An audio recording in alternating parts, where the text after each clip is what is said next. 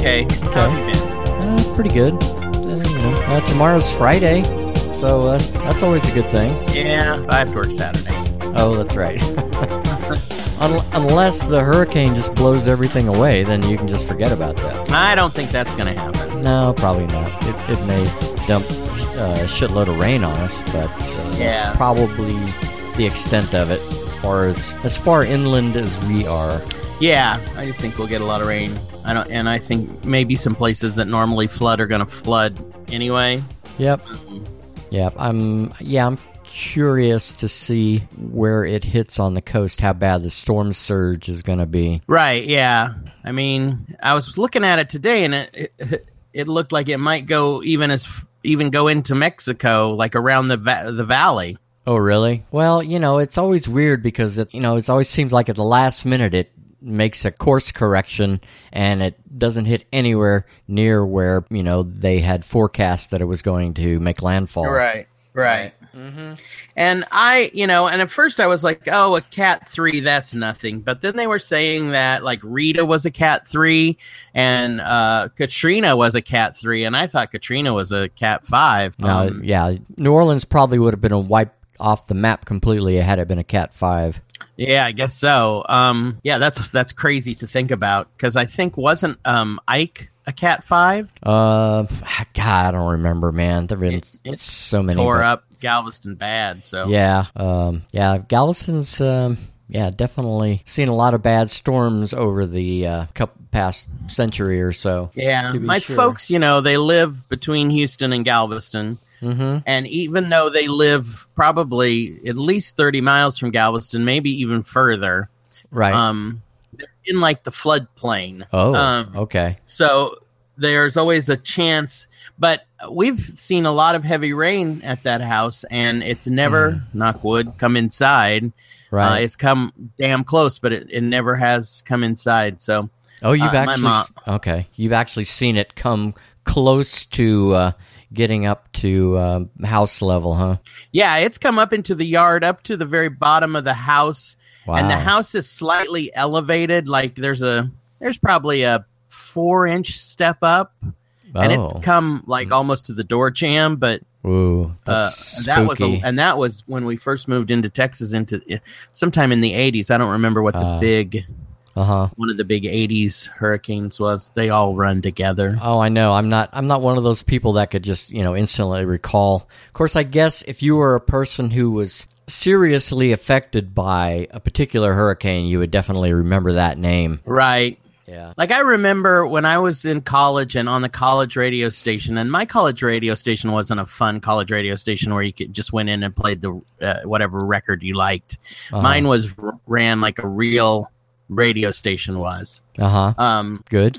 And in I guess it was 83, I think it was Alicia that hit. I went down to my college radio station and was on the air with a bunch of other folks who worked there because we thought that would be, that was kind of cool to be one part of the team on the air when there was bad weather. Right. And at the time I lived in an apartment building. And we're on the air reading news copy going back and forth between 2 or 3 of us, and the other guy starts reading this story about an apartment complex right near where mine was, where a tornado touched down and tore up the apartment complex. And I'm like, oh, shit. That's my apartment complex. Whoa. I was there the rest of the night because the weather was so bad we couldn't really leave. And went back the next day thinking I'm going to get there and where I live is going to just be gone. Right. And it tore up all. It went right behind the house. It was an apartment complex with a bunch of fenced in backyards, and it tore all the fencing away. Oh shit. Okay. So it came pretty damn close to wrecking your domicile. Yeah, but didn't break any windows. Didn't put water in the house. Everything inside was fine. It just destroyed a fence. Yeah, but it was weird to be like on the air and someone's reading a news story and you're like, oh, that's right where I live. Yeah, no doubt. Yeah, that's got to be creepy as hell. Yeah. I was just thinking we'll just have 2 more of these and then Twin Peaks will be completed and we can take a little break if you want. Wow. A break? Break? We can't take any breaks. Well, it won't be too long after Twin Peaks is done. Just 2 weeks after that we'll be in San Francisco for 8 days. Oh. Well, not just San Francisco, but California. Oh, good point. Okay, yeah. So that's very true. Yeah, that does definitely put us in break mode for at least a week. A week or two, yeah. Right, yeah, could be. So, yeah, but... I don't know. How you doing? You getting tired of editing? Is it getting to be just a big hassle? No, not really. I mean, it's kind of it's fun actually. How's it having to talk to me once a week? Is that just about ready to drive you crazy? Oh no, yes, I can't stand it. It's horrible. No, of course not, man. It's a high point of my week. Aw, that's sweet of you to say. Well, it's only sweet. Well, it is sweet, but it's also true. So there you go. Well, that's nice. I just, I know sometimes it must seem like a hassle to have to edit these things. Well, I don't see it that way, because when the finished product is up, it's always entertaining to hear the way it sounds. Well, I enjoy that too, yeah. Mm-hmm. I mean, I definitely like listening to it once you post it and then putting some things online on Facebook and Twitter to kind of promote it. And absolutely. I mean, that is fun. Yeah, that's a huge and important part of getting the word out so people can will actually tune in. And it seems like the number of people that are accessing our content is growing. I've seen the trend. That's good. Yeah, it's gone from say 100 people a week accessing our content to 600 or 700, not a week, a month, I mean to say. Yeah. So wow. So that's pretty, a nice little growth pattern there. Yeah, I would say so. I mean, that's, since from January to now, it's a 600% growth rate in the number of people accessing our content. So I think that's cool. Yeah. Very that's cool. Awesome. Yeah, I mean, I guess where we've been doing these Twin Peaks shows, and I thought about asking you this week if you wanted to do like the Twin Peaks at the beginning, and then maybe do some other things at the end. Like, it's been forever since we did People Who Died, and a bunch of important people have died. That's true. Yeah, but it's it's a lot to do every week. Yeah, Well, we already kind of add additional content, like right now at the beginning of our stuff, our pre-show stuff. So, I mean, there's nothing that could preclude us from doing some other stuff, at the beginning. Yeah. Some big names that have died since the last time we did like a regular episode where we had that particular segment, Yeah. Yeah. And then there's been, I think we talked about maybe on the last episode or a couple episodes ago, I've watched a couple, 2 or 3. We talked about The Handmaid's Tale, and I can't remember what the other one was now. But TV shows on Hulu that I've watched. Right. Yeah. And I think I told you I was watching that James Franco one that was written by Stephen King, based on a Stephen King book called 11/22/63. Did we talk about that? I think you had mentioned it. Yeah. I don't know how much detail you went into it. Yeah, I watched it. I finished it. I really liked it. It wasn't what I expected it to be, but I really thought it was great. I really enjoyed it. Well, that's kind of a good thing when it's not. Yeah. It's not what you expected it to be, and you liked it. So yeah. Yeah, I heard some people didn't like it because it does kind of it's about James Franco's character is going through a time portal where he's going to try and stop Kennedy from being assassinated. Oh. And mm-hmm. and that acts as the backdrop of the show, of the plot. Mm-hmm. But there's so many other things that go on that if someone was just like, I just want to see the story of him going back and trying to stop the Oswald. Right. You'd be disappointed because it does veer off in other stuff, into other storylines and plots. But to me, they were just as interesting and the characters were just as good. And so I wasn't disappointed when it did that. But if somebody was like a real assassination buff, that's not the show for you. It's you're probably going to be disappointed. Yeah. Okay. It's kind of like, I was talking about, I watched that show Stonewall a couple weeks ago. Yeah. That I liked, I thought was okay, was good. It wasn't the greatest movie I ever saw, but it really isn't about Stonewall. It's more about this boy's story who happens to to be in New York when Stonewall happens, and he's there, and okay, he's a part of it supposedly, but it just acts as the backdrop for the story of this kid's story, and that's kind of 11/22/63. Okay. The Kennedy assassination is kind of the backdrop for the story. Right. They call that historical fiction. Yeah. It's like, a made-up story that's surrounded, like you said, has the backdrop of actual events. Yeah, what's cool about this, and this is a little bit of a spoiler, but this is within the first 15 minutes you find this out, is there's a time portal that someone else has accessed, and that other person tells Franco's character about it. And the cool thing about it is it sends you back to the same point in time every time. So in this case, it sends him back to 1960, 3 years before the assassination. Oh, and so okay. In order to that he finds out that when you come back, it's just 2 minutes. No matter how long you stay in that timeline, when you come back, only 2 minutes have passed in your lifetime time. Oh wow! Okay, huh? So if you want to go back and stop the assassination of Kennedy, you have to go back in time and take 3 years waiting to get there. Mm-hmm. Every time. Okay. Now, do you get those 3 years back in biological age when you come back?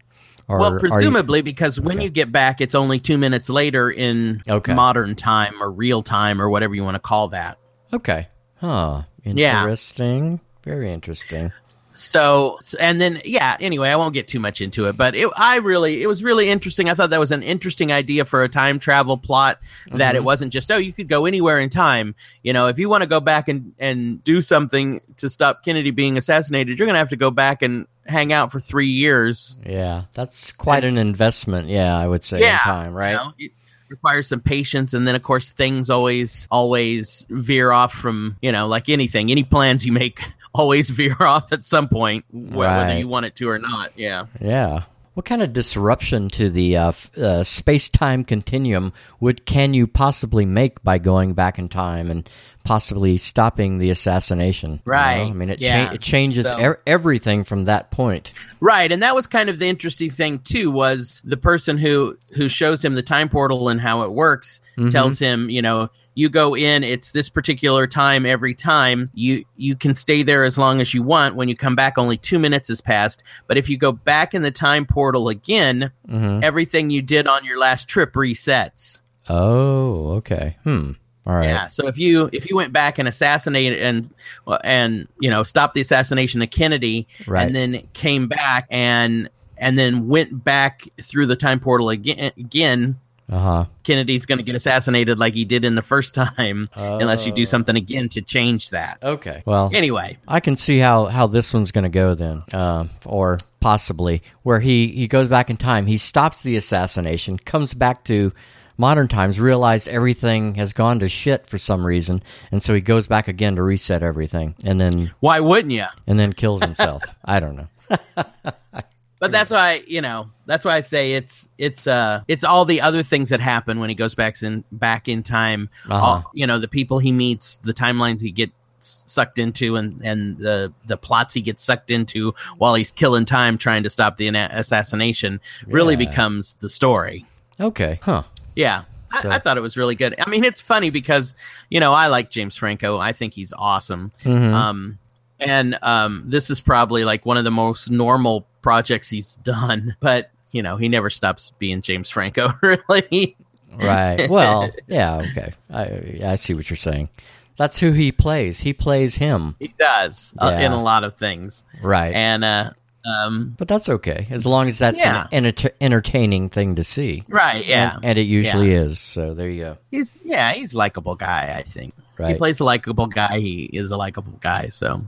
Right. Very easy to spend 8 segments of a mini series with him. Okay, cool. So it's over. Anyway, now? man, that particular show is over. It did 8 episodes and it's finished. Yes, because it's based on a novel. Oh, okay, all right. So, but okay? I don't want you to give me any spoilers, but were you satisfied with the way it ended? Oh yeah, absolutely. Oh, okay.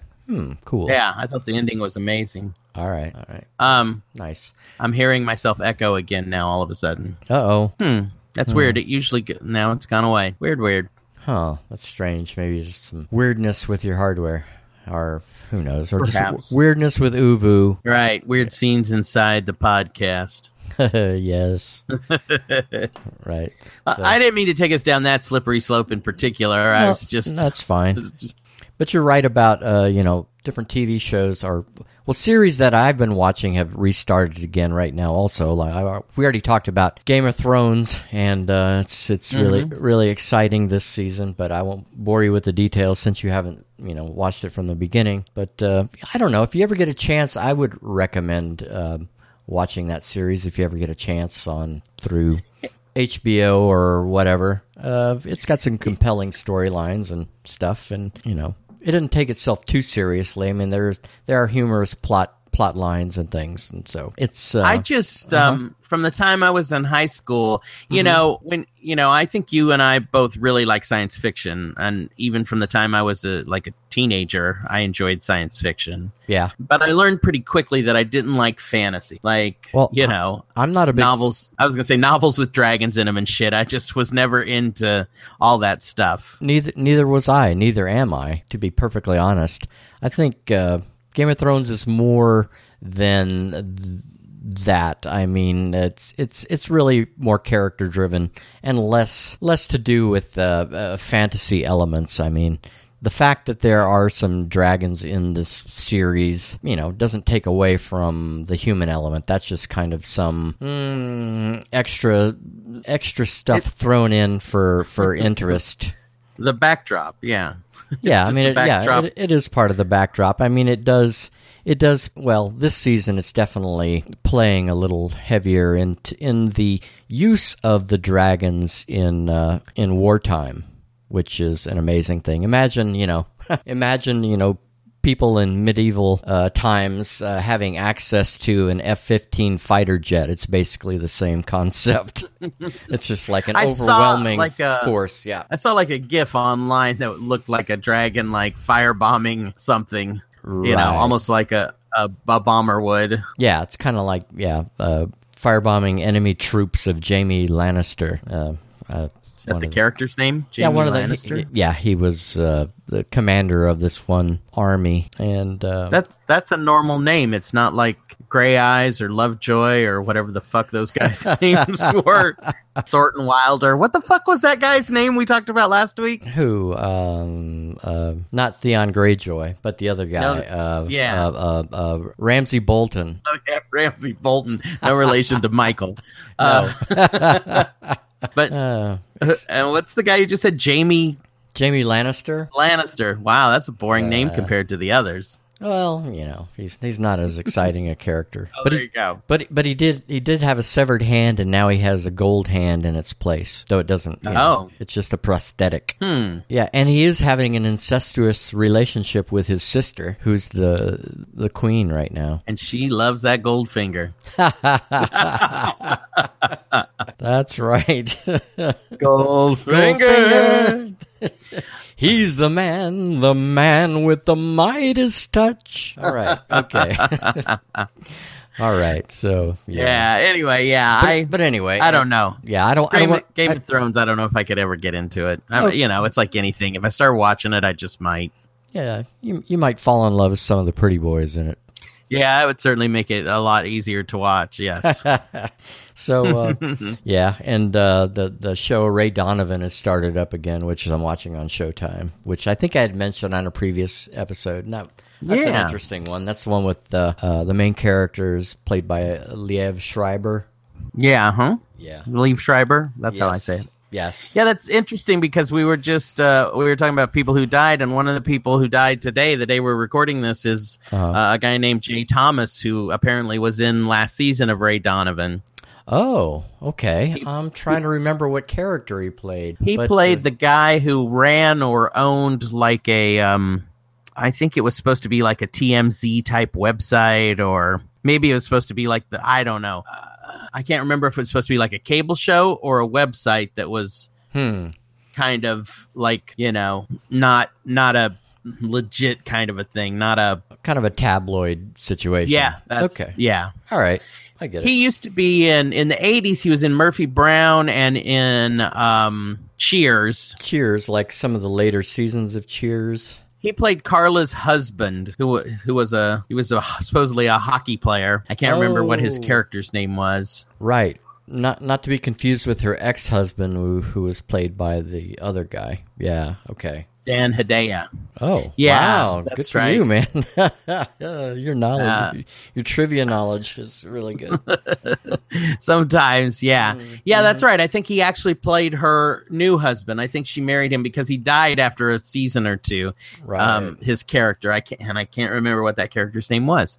I can't either. But he's Hockey one of those boy. guys. Yeah, he's one of those guys. If you saw him, you'd know exactly who he is. He's he's been in stuff. No, I can I can picture his face right now. Yeah. Yeah, he always kind of played the same kind of guy. Yeah, pretty much. And he was a DJ. He was a disc jockey in L.A. So he did several different things. He had a pretty good career.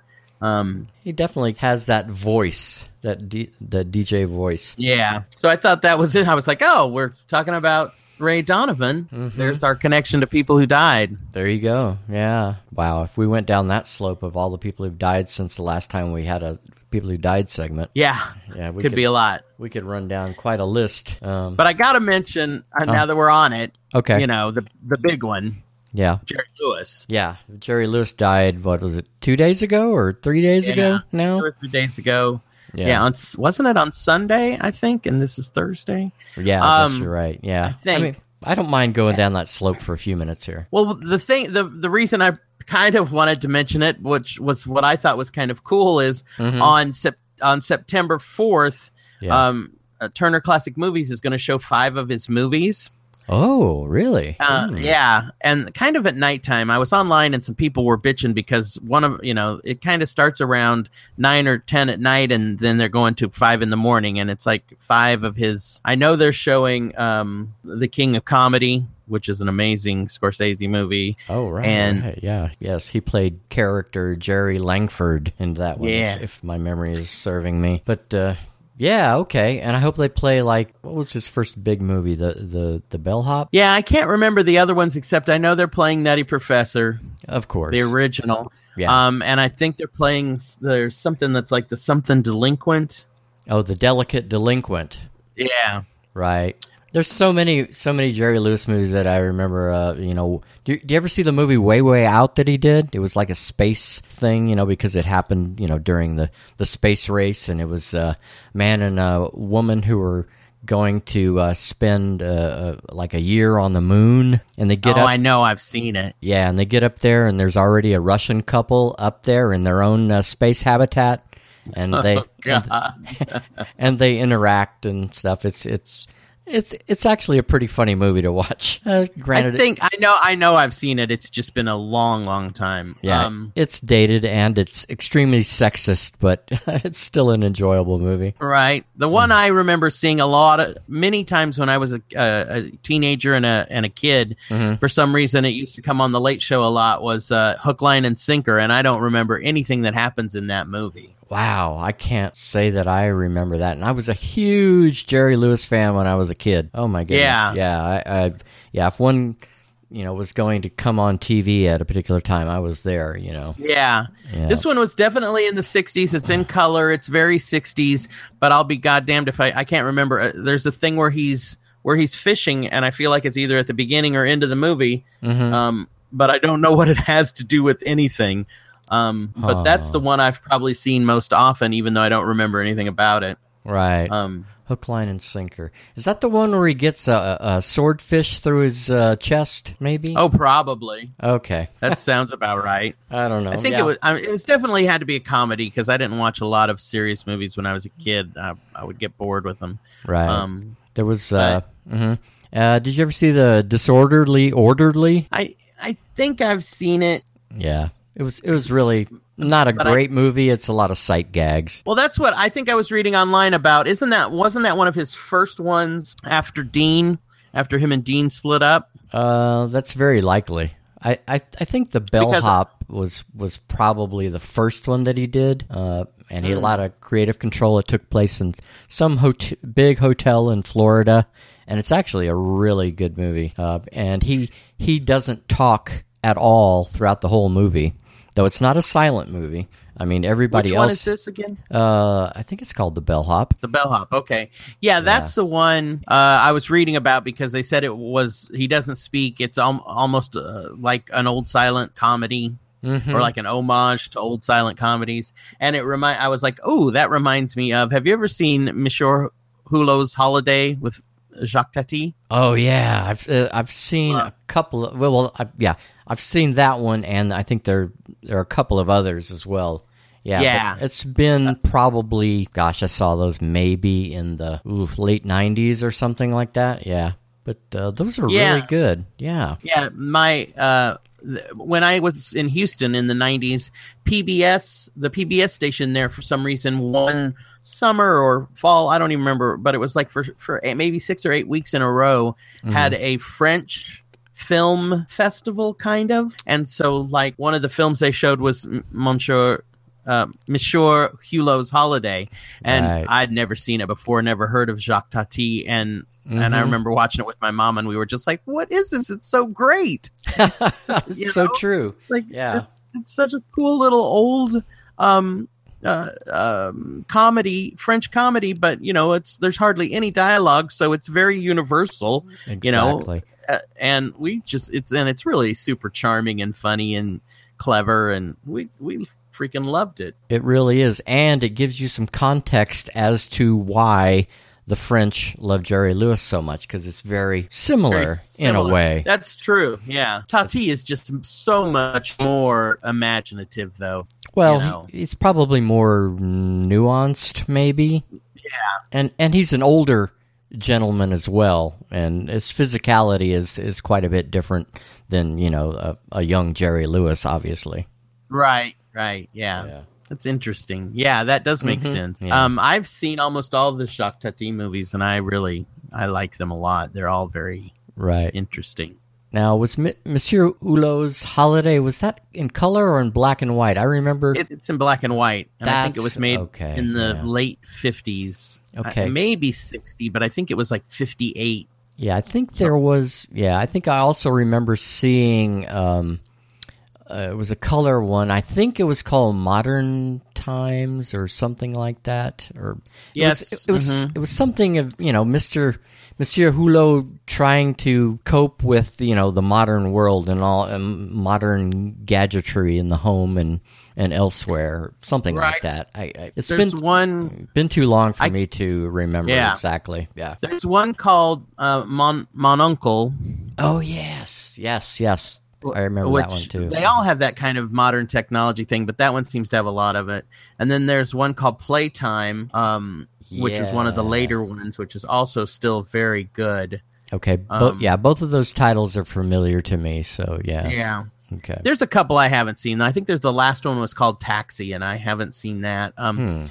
But yeah, I remember I was just thinking I saw Playtime, I think in 70 millimeter at the Paramount a few years ago. Oh really? Oh man, that's great. And it's all about these people who are visiting Paris. They're like tourists or something. Mm-hmm. And I can't remember the whole plot, what's going on, but I remember you only see the Eiffel Tower once, and it's in someone opens a glass door, and you see it in the reflection of the glass door, and the door closes. It's this whole thing about Paris and tourists in Paris, and maybe even they're trying to get to the Eiffel Tower at some point. I don't remember, but it's like you just see it briefly for a second in a reflection. I was like, that's exactly like when you visit someplace. That's hilarious. That's a great premise. Yeah, it's like it's never truly shown in the film as other travel movies, that take place in Paris would, showcase the Eiffel Tower. But in this one, it's only seen in a reflection of a door or window. That's hilarious. That's brilliant. Yeah, it's very subtle and funny. Mm-hmm. But we got off on a slope there when we were talking about Jerry Lewis. But yeah, Jerry Lewis was, he truly was the king of comedy, at least for a few decades there. I definitely would like to go back. I mean, I'm glad Turner Classic Movies is going to show a few of his films, because I don't even know if I've seen The Nutty Professor, the original one. If I have, I've only seen it probably once a long time ago. Mm-hmm. So it's like I'm really interested in seeing some of these movies, and then I even want to see a couple of the later ones that are bad. Like, I know Hardly Working is a piece of crap, but I really kind of want to see it again. Right, the one he did in the 80s, trying to resurrect his career. And I went and saw it in the theater because, I mean, why wouldn't you? And I think I saw it on cable. I think they played it on, Showtime or HBO a million times a couple of years after it came out. Yeah, and it was okay. I mean, it was just pretty much rehashing some of the old shtick that he had done decades before, but it was kind of nice to see him again after all that time had elapsed. Yeah, absolutely. Yeah. And I think, it would be fun. Me, sometimes I really like unintentionally bad movies, which is why more than anything I want to see The Day the Clown Cried. I would hawk my eye teeth to see a print of that, and maybe we'll get to see it now. Well, that's true. And I had sent you that text message that said, well, the clock is ticking now on the release of The Day the Clown Cried. Yes. I think wasn't the deal that he donated all of his film work, his whole collection, to like the Smithsonian or the Library of Congress, actually, I think is who has it. Oh, okay. And I think that was in 2014, and I think the stipulation was they couldn't show The Day the Clown Cried for 10 years, which would be 2024. But of course, there's all this stuff online about who owns the rights, and even though the Library of Congress has a print of it, could they even legally show it, and those sorts of things. So okay. Well, I don't know. Interesting. It's one of those things that it's like, okay, sometimes when I'm like, is there any reason to be alive anymore? Be like, oh yeah, one day maybe I could see The Day the Clown Cried. Right. Now I know there are bits and pieces of it on YouTube that you can see, but yeah, I've watched a lot of stuff on YouTube about it. Right. And going through YouTube, and there were some interviews with Jerry Lewis right around the time when that film was about to be released. It had just been shown at the Cannes Film Festival, and he was talking about, the imminent release in the United States, which obviously never happened. But it was interesting to see that old interview. I don't know if it was a Carson interview or he was, I can't remember who he was being interviewed by back in that time whenever he made that movie. I don't even remember what year that they filmed that, but it was interesting. 60s. Yeah. So I don't think it ever showed, though. No, and I don't think it ever showed in the United States. I think it maybe only ever. I think it did show at the Cannes Film Festival. I don't think so. I don't think anyone has ever seen. Harry Shearer, who's an actor who is one of the voices on The Simpsons, and he was one of the guys in Spinal Tap.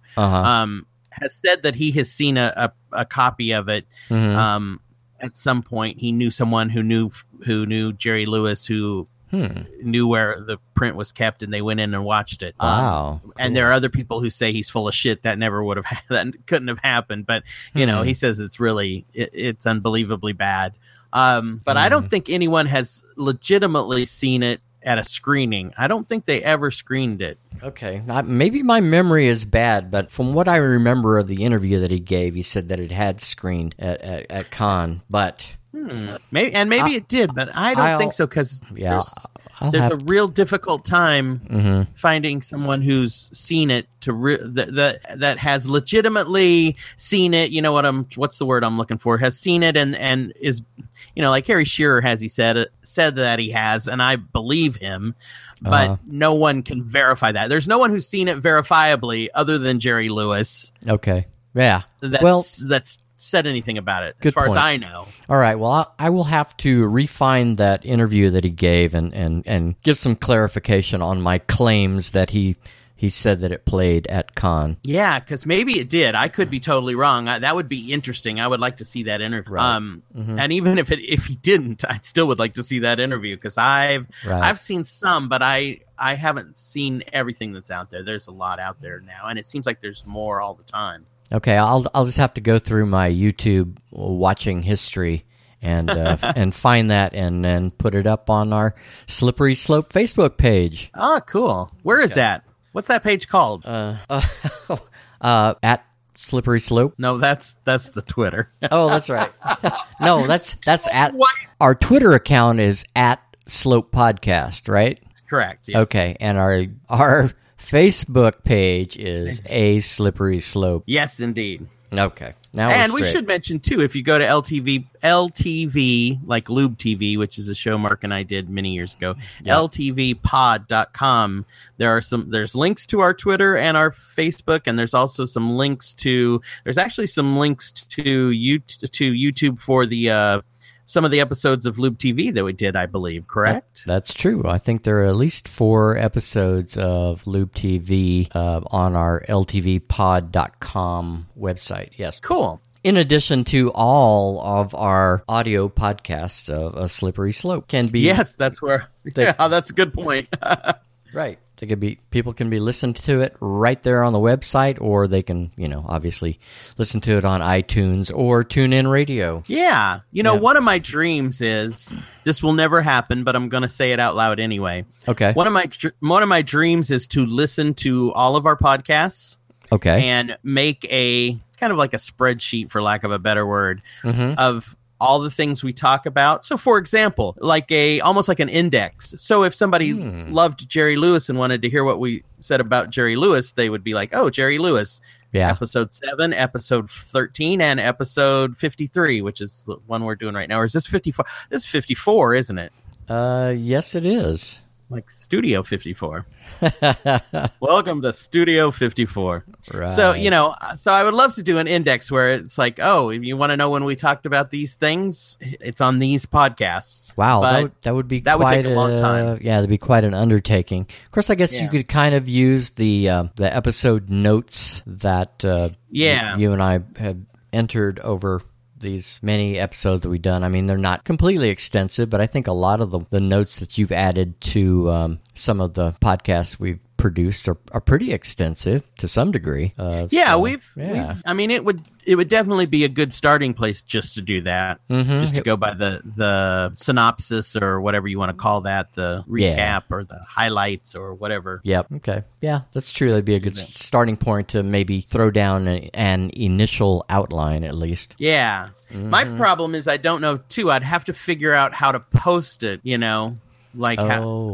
I could do the list and say, okay, here's, so alphabetically you could look at something but to do it as almost like a spreadsheet. I don't know how. Maybe we could create some sort of a searchable database based upon a spreadsheet that you create. Yes, that would be something that you would have to do or show me how to do. Anyway. Yeah. Well, I guess if you had created a spreadsheet and it was available for download, then people could easily search it just using the Excel commands. Right. But you probably want something that's a little easier to use than that, Well, the other thing would be that it would have to be updated every show. True. Yeah, of course. So it would have to be something that I could So we'd probably want some sort of a searchable database that's inside of our website that you could easily access or upload a new file whenever new data was added to it. Right. A new spreadsheet. Yeah. Okay. We'll see if that ever happens. Okay. Yeah. It could happen. We'll see. So, anyway, if I retire, I'll get started on it. So we should probably start moving into Twin Peaks, a Twin Peaks direction. Yes. Part 15. Right, and of course, beforehand, I finally read more of A Secret History of Twin Peaks and have discovered the identity of one of the other children that was abducted in the forest back in the 1950s, I guess. Other than other than the log lady, Margaret Lanterman, whose maiden name was Coulson by some chance, Margaret Coulson. And her friend, apparently at the time, was Carl Rodd. Yeah, the character played by Harry Dean Stanton. Yeah, the manager of the Fat Trout Trailer Park. Indeed. So that explains so much about in the scene in Fire Walk With Me when Agent Chet Desmond is in Carl's trailer, and Carl gets all quiet and starts acting nervous, and he says, I've been places. And now we know. That may explain part of it, yes. Yeah, so I might have to post that particular scene at the end of the episode, at the end of our episode, as a Easter egg. As our Easter egg, yeah. Did you go much further than that? In reading the book? Yes, talking about the how the Packards kind of became the dominant family in Twin Peaks, and the Romeo and Juliet sort of story of Catherine Packard, who ended up marrying Pete Martell. Yes. And much to the chagrin of their families, apparently. Yes, apparently. And any other high points that stuck out in your mind? Well, what was really interesting was so when you get a little bit past that, they talk about other people. I can't remember. There's another section after that about, I don't even remember who that's about now off the top of my head. But then, there's a thing about when the high school team went to the high school football team, which is made up of like Harry Truman and Hank Jennings and Big Ed and some other characters we're familiar with, Hawk, and are all supposedly on the high school football team. And Jerry Horn was the place kicker. No. Didn't he say that? I thought I read Horn? that. Oh, Jerry Horn. Jerry Horn. I was thinking not of Johnny Horn. No, not Johnny. Johnny would have been would have been an embryo. That's right. Jerry Horn was. Yes, I think they do say that. And I could see that. Then if you've read that, have you read the stuff about Josie Packard? Oh, I'm just about to get to that, and how she got hooked up with Andrew. Yeah, that's really interesting and well done. Okay. And then after that, they talk about. So they say somehow that the Bookhouse Boys, like Harry Truman, at some point talked some of the Bookhouse Boys into writing their histories of living in Twin Peaks and people they knew in Twin Peaks, so that the Bookhouse Boys would have history of Twin Peaks written by people who lived in Twin Peaks, stored in the Bookhouse for future generations to read. Right. Now, I think I do remember reading about that. Yeah. Okay. So then after you find out a little bit more about Josie Packard's story, there's this section that supposedly was written by Hawk that's about his best friend in high school and after high school, Big Ed. Okay. And how and Big Ed and Norma's backstory and Nadine's backstory, and so I had just kind of was in the middle of that when part 15 started. And what's the first thing that happens in part 15? Well, Nadine cuts Ed loose, gives him free reign. Yeah, that's pretty cool. All right, that's very kismetic. Yeah, synchronicity, man. Yes, and serendipitous as well. Yes, that's the word. Yes.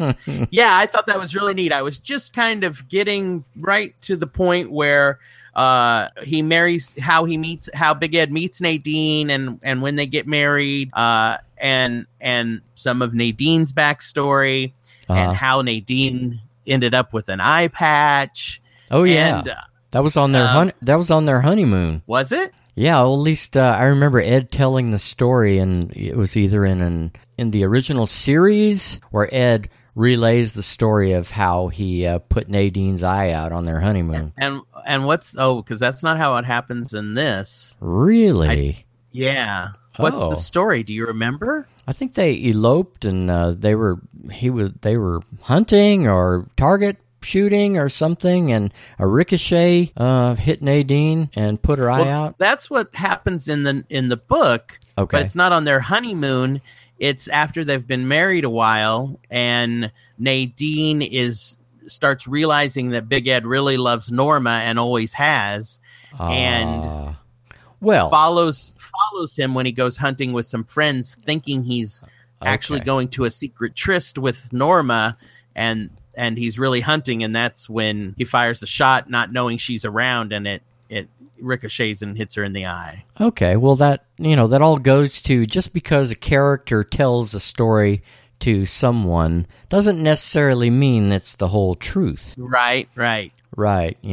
Because the whole thing was, in the original series, he puts her eye out and then, takes her to the hospital and feels so bad about the whole situation. And I think that's why they get married. That's what it was. Interesting. Okay. Yeah. But obviously, at least according to A Secret History of Twin Peaks, that wasn't the true story.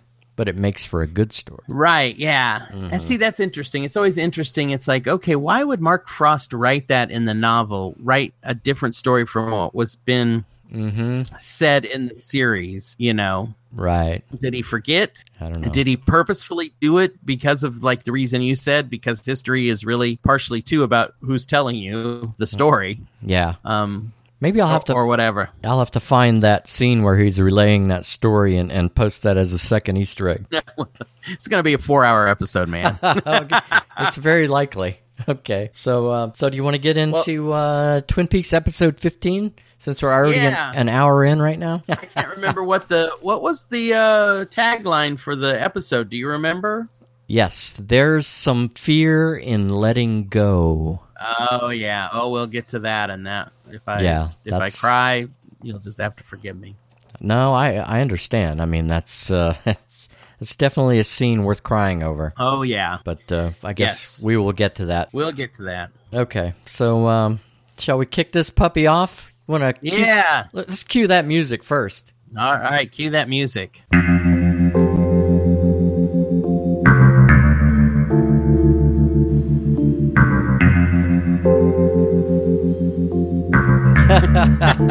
Sort of. All of a sudden, I'm picturing her in that first scene where she's walking fat and quickly down the road carrying that gold shovel, right. And in the back of my mind, the music I hear is dun dun dun dun dun dun dun dun dun.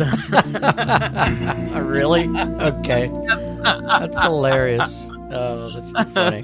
So, yeah, okay. So we played the Twin Peaks theme, and we've got the picture of Nadine in our minds, and yes, Nadine has walked several miles to Big Ed Hurley's gas farm, and he happens to be outside and greets her. And oh, by the way, she happens to be carrying her gold shovel that she got from Dr. Amp.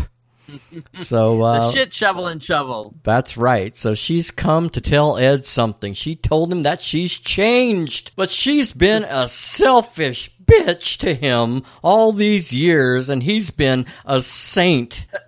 She's known since forever that he loves Norma and Norma loves him, but she had kept them apart because of her jealousy, and she manipulated him. She guilted him to stay, and he's so good, he stayed and gave up his love. And so she tells him, "Oh God, Ed, I want you to be free." And then your acting is just about as good as hers was. I know, it was kind of bad, wasn't it? It was, yeah. Yeah, so she tells him, "I'm fine now," and she said, "You asked about this shovel. Well, I'm shoveling myself out of the shit." So anyway, Ed asks her if she's been watching that show of Jacoby's, and she nods and says, "You know I have." She says she loves him and that true love is giving the other what makes them happy. So he says, "Nadine, I want you to think real hard about what you're saying because you're not making any sense." And that tomorrow she's going to wish she never said these things. Of course, She reassures him that she's walked the whole way there and had plenty of time to think and turn back, but she didn't because this is how she really feels. And you can thank Dr. Amp, our old friend Dr. Jacoby. So he must have fucked her good. Apparently. Yeah, I guess that's it. They had their little interlude there when he came and stopped by her shop. But anyway, Yes. she goes on to tell him that he's the only one around here telling it like it is. So the gist of it is, Ed, you are free. Go and enjoy, she says. So she hugs him and marches off with her gold shovel. So Ed is left standing there dumbfounded, and he's overcome with emotion. He even tears up a little bit, it looks like. But then you can see resolve enter his eyes. He knows now what he must do. Now, see, I thought, well, shit. He knows Norma's with Grant Goodeve, with Walter. It's like, Right. What good is her giving him his freedom? Norma's already with someone else. So I didn't expect the next scene. But Yeah, well, that's true. Well, it's so interesting. We always thought that the whole Dr. Amp shit was just, a big waste of time, and Nadine listening to him was just kind of a, comic relief. But now it kind of plays into, she finally comes to her senses, and she's going to really shovel herself out of the funk, out of the shit that she's been in all this time, and holding Ed down and keeping him from his happiness and shit. So it's kind of, hey man, it actually led to some resolution of something, as we find out in the next scene. Right. But at least she kind of sounds like she's lost some of her crazy. Yeah. Yeah, we can only hope. There's still 3 more episodes. Anything could happen, but... Well, that's true. Yeah, she could change her mind for all we know. But I don't think so. Maybe we'll see Nadine and Dr. Jacoby making out in the woods. Cuddling, yeah. Or cuddling, yes. Yeah, maybe cuddling and... on the couch at the Run Silent Run Drapes. Yes. But instead of spooning with each other, they'll be shoveling with each other. Okay. So on to the next scene, I guess. To the tune of a live version of Otis Redding's I've Been Loving You Too Long, Ed goes to the Double R to proclaim his love for Norma. He tells her everything has changed, that he just spoke with Nadine, and she's given him his freedom. But unfortunately, the wind is taken out of his sails as Walter shows up, played by Grant Goodeve, as you just mentioned. So Norma and Walter walk away together and sit in a booth together. So Ed is left dumbfounded and heartbroken. He sits at the bar and orders a cup of coffee and a cyanide tablet. Anyway, they cut to Norma talking to Walter, and she tells him that she wants to sell the rights to the Norma's chain of diners to him. She just wants to keep the original one that she's working at and spend more time with her family. Walter thinks this is a joke, but as it turns out, she's dead serious. So Walter leaves, telling her that he thinks she's making a huge mistake, in addition to the fact that she obviously just dumped him. So right, apparently he got that too out of all that. Right. So sad Ed, still sitting at the bar of the Double R. He's sitting there alone at the bar with his eyes closed. And then he feels the touch of a loving hand on his shoulder. It's Norma's hand. He turns. They look into each other's eyes. He says Otis to her, Redding still playing at full blast. Oh yeah, the volume comes up, and he says, "Marry me." And they kiss. She says, "Of course I will." And then they kiss again, long and hard.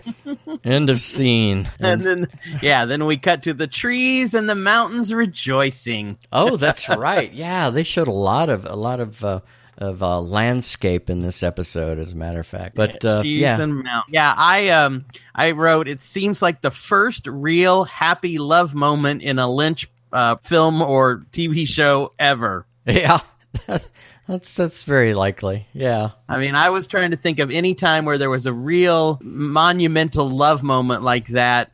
And and to a certain degree, that moment's a little typical.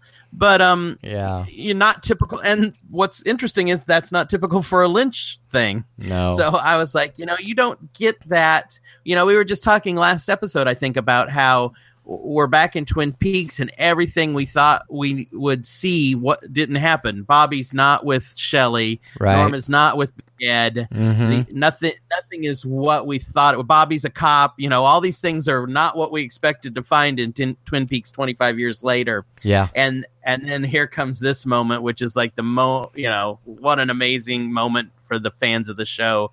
Right. Norma and Ed together. It's like the happiest, sweetest, most uplifting moment in a Lynch in Twin Peaks forever, man. Absolutely. I almost kind of teared up during this particular scene, and I was thinking to myself, finally, after all this time, Yes. Yeah. Yeah. So it's crazy. But I thought it was really neat how he cut to like the in Twin Peaks. It seems like we're always cutting to the mountains and the forest and the woods, and most times when that happens, there's this undercurrent of uneasiness and evil and darkness. And not in this particular one, though. No. It was daylight and the sun was shining, and it was a beautiful day. It definitely was, and very appropriate for the events that had happened prior to that. Yeah. But then the show changes gears a little bit. A lot, yeah. Yeah, a whole lot. And we cut to power lines along the highway are making scratchy electrical sounds. Looked very much like the power lines that Andy saw when he was with the firemen. Oh, yeah. I think it was a similar or same shot that was in that montage. I think you may be 100% correct. So anyway, a vehicle driving down a dark highway flanked by trees. We see the doppelganger drives alone until he reaches the convenience store. A woodsman guides him up a rusty metal flight of stairs on the side of the building that seemingly lead nowhere. When they reach the top of the stairs, though, both of them kind of flicker out and disappear. So now we see the doppelganger is now in the so-called room or place above the convenience store. He speaks, "I'm looking for Philip Jeffries." A different seated woodsman with a bloody mouth looks up at him, pulls a hidden switch behind an old standing tube radio. Electricity crackles, lights flash, a jittery image of the jumping man wearing a white mask with a long pointy nose and a red tuxedo is seen momentarily. A face seems to be superimposed on the mask. Some fan theories say it was Sarah Palmer's face. Yeah. Then the woodsman turns the switch off. Another woodsman arrives in a before unseen doorway, and the seated woodsman thumps a long wooden walking stick on the floor. The newly arrived woodsman beckons doppelganger to follow. They walk through a dark room to a lighted doorway and up a familiar flight of wooden stairs. I think those are the same stairs that Gordon saw when he was looking up into the vortex. Yes, where the three woodsmen were standing. Right. Yes. So they go up a flight of the wooden stairs to a door that opens out to the parking lot of a 60s-era motor court, is what it looks like. Yeah. It's funny. This is the first episode I've watched in quite a while where I just watched. I told myself I'm just going to watch the whole episode because lately I've been watching it, pausing it, taking notes, writing down what happened and all that, Yeah. And I said, I need to watch it and just sit back, watch it and enjoy it. Right. And then I can go back and take notes. So you wrote down a lot of things and I wrote nothing. That's fine. I prefer your commentary anyway after the fact. It's just funny how many things you were talking about. And I'm like, oh yeah, I kind of forgot about that. I forgot about the guy turning on the old radio looking thing. Right. I just wrote convenience store goes up. Long haunted house like Trek and trees. Well, that's true. Oh yeah, I forgot about the kind of trees superimposed. But what's interesting is, I started doing that myself. On Sunday, I just watched the episode, just to experience the episode, and then the next day I'll watch it again and take notes then. Right. That way I've already got stuff subconsciously, in my mind there. about what's happening, and then I can kind of concentrate on the minutia, I guess. Yeah. So that's kind of what I watched it and then I immediately rewatched it and took notes, but I skipped through a lot of the stuff where Cooper's walking, because it goes on for a long time where he, and there's still more after he gets to the motor court.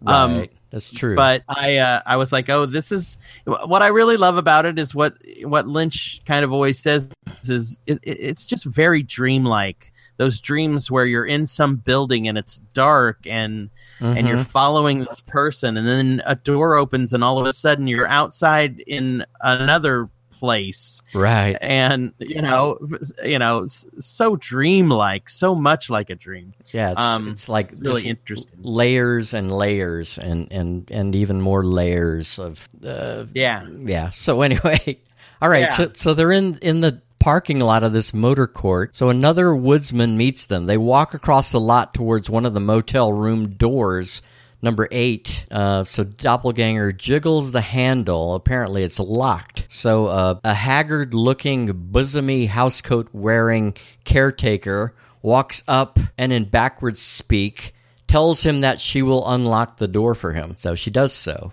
He enters the room. It's dark with flickering fluorescent light. A false wall seemingly opens like a curtain. Behind it is one of the dark, 6-foot-high electric metal bell-shaped objects we've seen before. This one has 3 antennae or electrodes on its domed top. A metal arm or spout on its left side is slowly spewing steam or smoke. The device clanks and hums. As we find out, this is what remains of Philip Jeffries. It speaks in a metallic-sounding voice by not David Bowie, but another actor apparently named Nathan Frizzell, and whoever that is. Yeah, and he says, "Oh, it's you," and then we realize that it's Jeffries because Doppelganger goes, "Jeffries," and Jeffries goes, "Yeah, go ahead." Oh, sorry. No, I was just gonna say.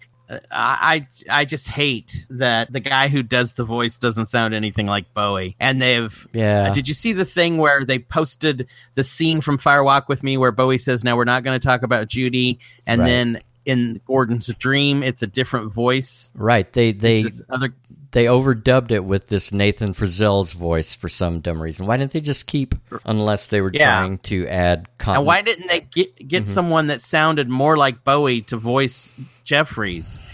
It just kind of makes me mad and drives me crazy. Yeah, a little bit. I mean, it was a guy trying to do a Southern accent, but it wasn't the same kind of Southern accent that Bowie did. Right. I mean, it seems like you could find someone that could do the voice better. Like we've said, there's, we've always wondered what's going to happen when Philip Jeffries becomes more a part of the story, because it was certainly leading to that. And with Bowie having passed before he could film any scenes for this, we knew Bowie wasn't going to be in it. So how were they going to have Philip Jeffries be a character? So it's this Dune-like machine that smokes and makes all these noises. But I was just like, man, I just wish they would have gotten someone that sounded more like Bowie. I was kind of disappointed in that. Anyway, just wanted to mention that. I feel your disappointment, to be sure. Yeah. It could have been done better, but, it is what it is, to use a horrible cliche. I mean, at least they didn't recast it as a person. Well, yeah, unless it was, the lead singer of the Psychedelic Furs, then it would have been awesome. That could have been really cool, yes. Okay, so anyway, he's talking to the Jeffries device, and Doppelganger asks him, "Why did you send Ray to kill me?" And, of course, Jeffrey says, "What? I called Ray." And Doppelganger says, "So you did send him. Did you call me 5 days ago?" he asks. Jeffrey says, "I don't have your number," which I thought it was a funny response. Right, yeah. So then Doppelganger says, "So it was someone else who called me." Jeffrey says, "We used to talk." Doppelganger, "Yes, we did. Then they show a flashback of Gordon's office 25 years ago with Cooper, Jeffries, and Albert standing there. And, of course, young Jeffries says, well, now I'm not going to talk about Judy. In fact, we're not going to talk about Judy at all. And, of course, that was the end of the flashback. Right. Anyway, Doppelganger says, 1989, you showed up at FBI headquarters in Philadelphia and said you'd met Judy. Then Jeffries goes, so you are Cooper. Then, yeah, I thought that was an interesting thing to say. Not, so you are the doppelganger, or, he identifies him as Cooper, not some version of Cooper, but Cooper. Yeah. Is this the only version of Cooper that he knows? I don't. Right. Or is there really not a doppelganger Cooper? Is this the real Cooper? And we were fooled from the beginning? Wow, that would be quite a reveal. Yeah. If yes. That turned out to be the case. Okay, now that freaks me out. I mean, yeah, I just thought it was interesting that he says, so you are Cooper.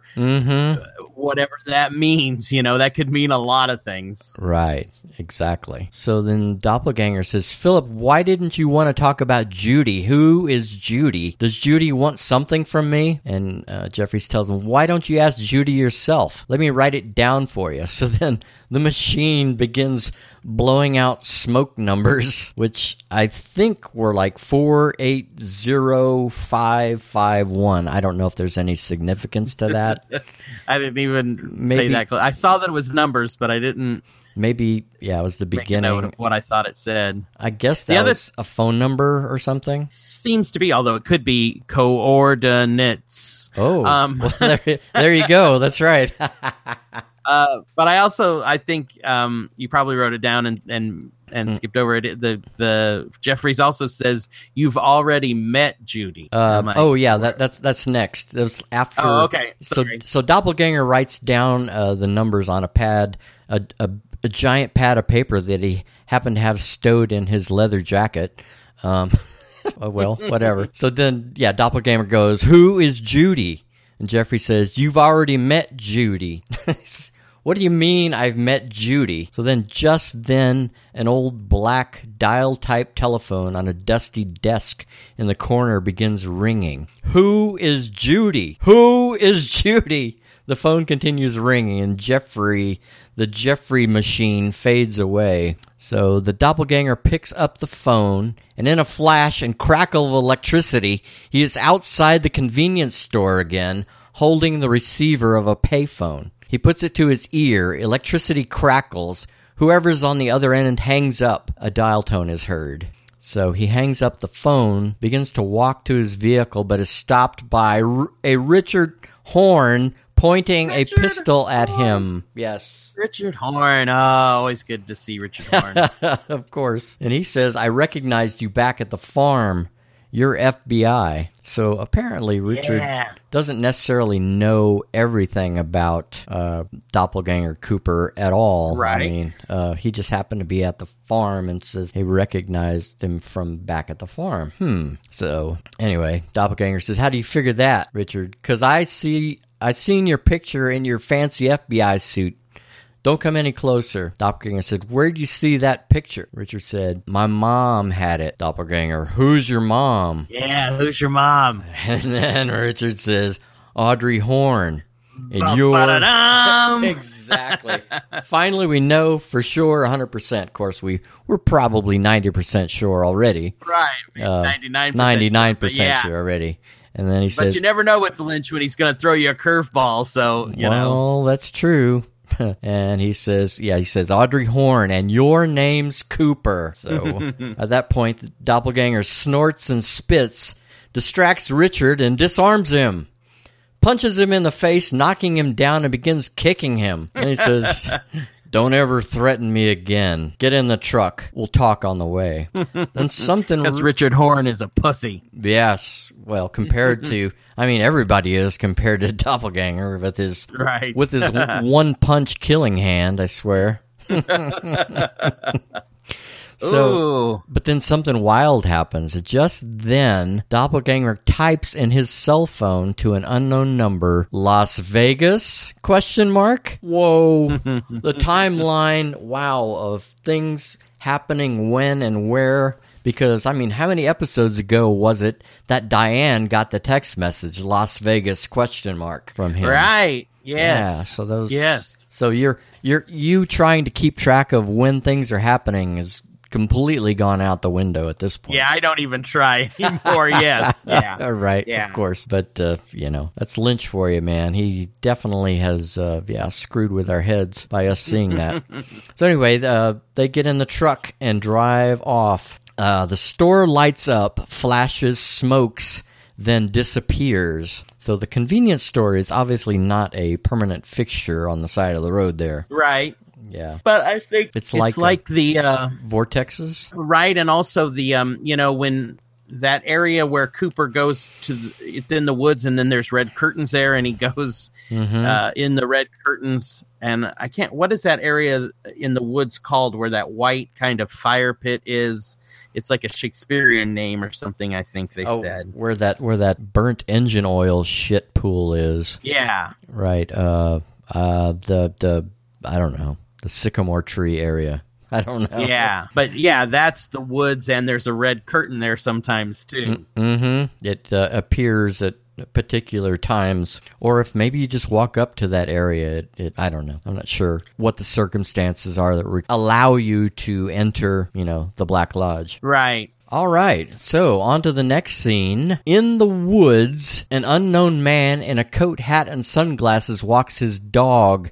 Turns out his name is Cyril Pons, played by Mark Frost, of all people. Series co-creator, Mark Frost. There you go, exactly. So then we cut to Stephen, Becky's husband, and Gersten Hayward huddle and crouch at the mossy base of a giant redwood tree. She seems to be trying to console, comfort, and or talk him out of something. He has a gun and a wild, despondent look in his eyes. Why? There is no why. I didn't do it. No, she did it. I can't. No, I did it. It's all kind of weird talk. I don't even know what the fuck they're talking about. And so Gersten is telling him, no, Steven, Steven, stop it. You didn't do anything, okay? You were fucking stoned. What the fuck did she give you? Give me the gun, okay? And, of course, he refuses. And he asks her, are you going to come up with me? And she says, no, and you're not going either. So Steven says, look at me. I'm a high school graduate. What the hell is he talking about?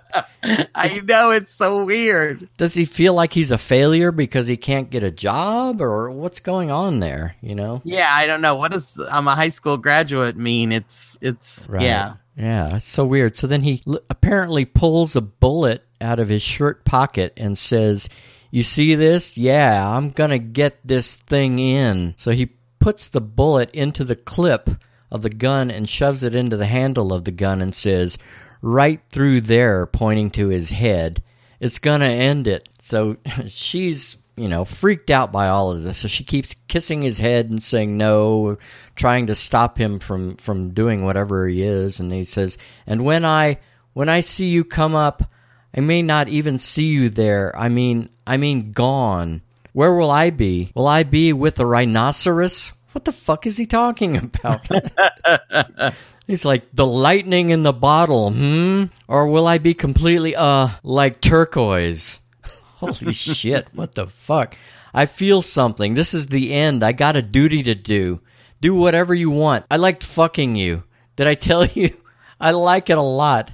I like to get down and fight with you and fuck, just so you know. So she's pretty much sobbing at this point. Then he gets really weird and dark. Doesn't she know that's a compliment? Why is she... Then he's like, that I like your cunt. Like sometimes it's so amazing. You're making me cry. Stop it, cunt. It's like he's all over the place, man. Yeah, he's just fucking completely nuts. Yeah. I mean, he's probably, completely drugged up and out of his mind as well. So just then the dog walker, Cyril Pons, shows up nearby and sees them. Okay, they are startled. Stephen hides the gun. Gersten runs away. The dog walker runs away. Stephen remains at the base of the tree. Gersten hides behind another tree and moments later hears a gun go off. She begins freaking out. The forest looms above. She is catatonic. Yeah. Yeah, it was weird. I mean, that, he's amazing in that scene because he's spewing nonsense, which we presume is scripted. And Right. he's just so good at, you're just like, this is the craziest thing I've ever heard. You can tell he's just totally fucked up beyond repair. He's lost it. And yet it's kind of almost this interesting, beautiful poetry. Will I be turquoise? It's just like, yeah, that was crazy. Right. So. And I love that. Alicia Witt is so amazing, and she's so. I just love her. I hope Lynch uses her again soon because she's great in Lynch stuff. She just does so well, and it's like and there's just almost no context. You don't know if they're drug addicts or just crazy or. Right. What the fuck, or if the dark side has got, the Black Lodge has got them, you just can't figure it out. Well, that's a good point. I mean, granted, we know that Steven is a drug addict, right? But is he under the influence of drugs, or it's just his circumstances, or some supernatural shit is acting on him? We don't know. But right. So here's the question: did he really kill himself? Well, we don't know for sure yet. Right. But the other thing I wanted to say is I love that Alicia Witt is like, obviously in real life, she's probably twice his age, and presumably the character is too, but apparently they're having an affair. So I just think it's cool that there's a big age difference there, but that has nothing to do with anything that's going on. Right. Because her character has to be at least 35 years old. Yeah, she's, if not older, because she's in the original series as a young girl. Right. Probably 12 or 13. So she's 36, 37. Okay. I mean, maybe Steven's supposed to be 23, 24, 25. I mean, there's not a huge age gap between them, but a big enough one to where, and obviously, I mean, he says they're fucking, so obviously they're having an affair, and he's got a wife at home who's young and pretty, but, it's not always about having someone young and pretty. I don't know. I just think it's cool, the age difference thing, them being this couple and they're all fucked up and probably drug addicts. Yes. Just interesting to me. Just was an interesting kind of here's random thing. Here's a big question. How the hell did Kirsten Hayward end up so screwed up to end up with a guy like Steven? Right. What happened in the 25 years we were away? She was such a promising young pianist back in the day. Yeah. And she had good parents, Doc Hayward and his wife, and and her sister Shelley was kind of a goody two shoes. So her sister not Shelley. No, not Shelley. Sorry, Donna. Donna was a goody two shoes. Yeah, it's just, it's one of these other things that happened that over 25 years, her character has changed, just like Shelley has changed, and other characters have changed, and we don't know exactly what happened to them. We don't know why Bobby and Shelley aren't together, other than Shelley makes bad choices, but. Right. Yeah. And by the way, that is the same actress who played Kirsten as a child. Yeah, Alicia Witt. She's amazing. Right. Yeah. She's very really so. Good. Mm-hmm. And so I just thought I loved that scene. I thought it was it's a great Lynchian scene.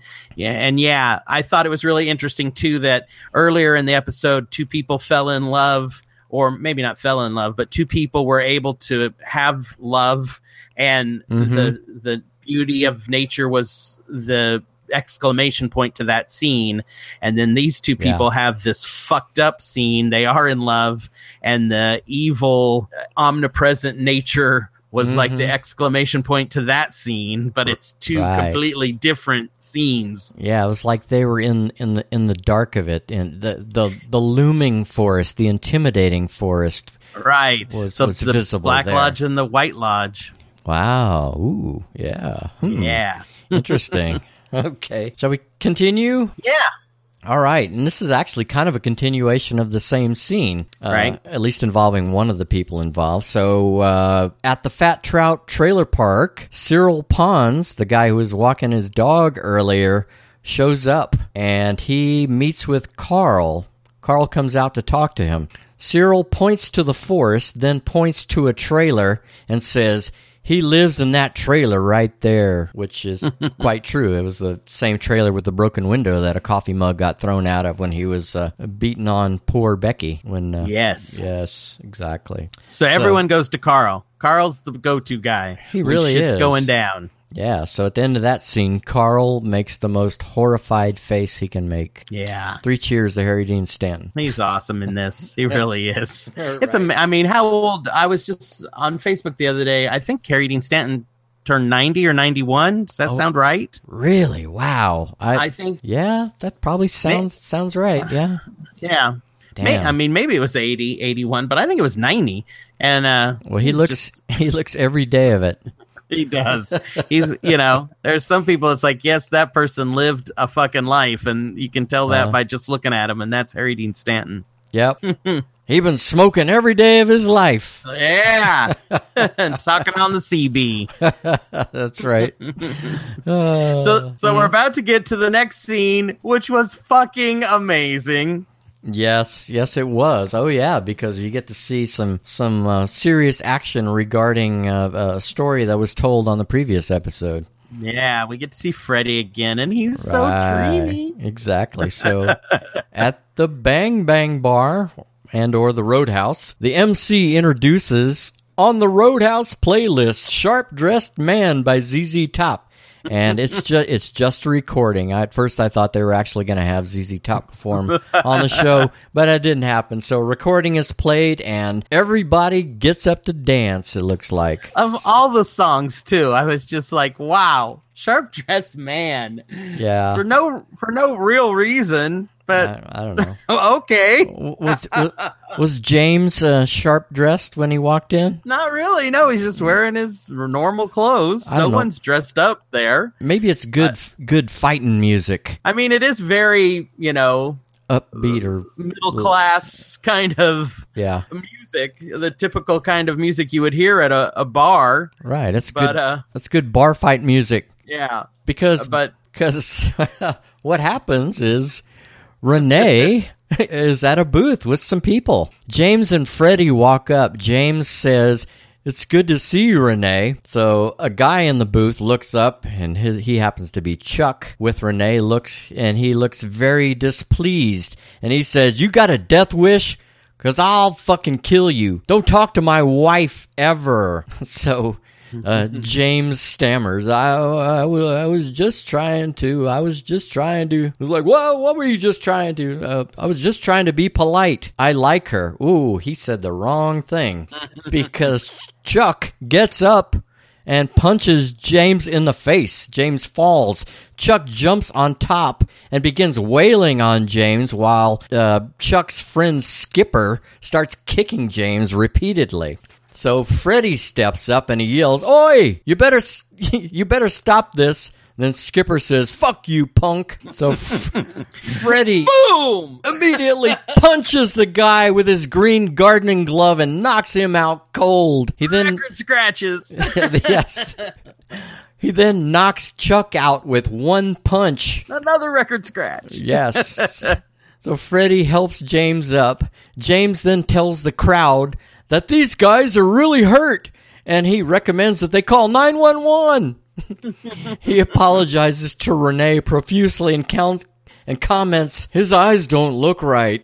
Because Chuck is on the ground, and he looks like he's having convulsions, and he's foaming at the mouth. And so that's not very good. So, this character, Chuck, Renee's husband, is he the same Chuck that stole Billy's truck? Oh, was that who stole Billy's truck? Yes. I thought Billy stole Chuck's truck. Okay, maybe it's the other way around. Or was it the other way around? I can't keep up with all that shit. I thought it was Chuck stole Billy's truck. Maybe it was. I don't even know. So anyway, the question was, is this the same Chuck that they were talking about in, I think, Audrey's story, or was it Charlie in a previous episode was talking about somebody stealing a truck, and the name Chuck was bandied about. It's kind of hard to say truck and Chuck in the same sentence. It is. But anyway, maybe it doesn't matter. Question is also, okay, they had James had just come from being down in the boiler room before they went to the roadhouse, and he heard that weird sound, so it almost seemed like he didn't really find anything. I guess not. Yeah. Yeah, I don't know. Or maybe we'll go back to and he'll be in the boiler room next episode because time is a concept in Lynchland. But right. But they had talked about, going to the roadhouse after work. So I assume that's that same, time frame. Yeah, I did too. Okay.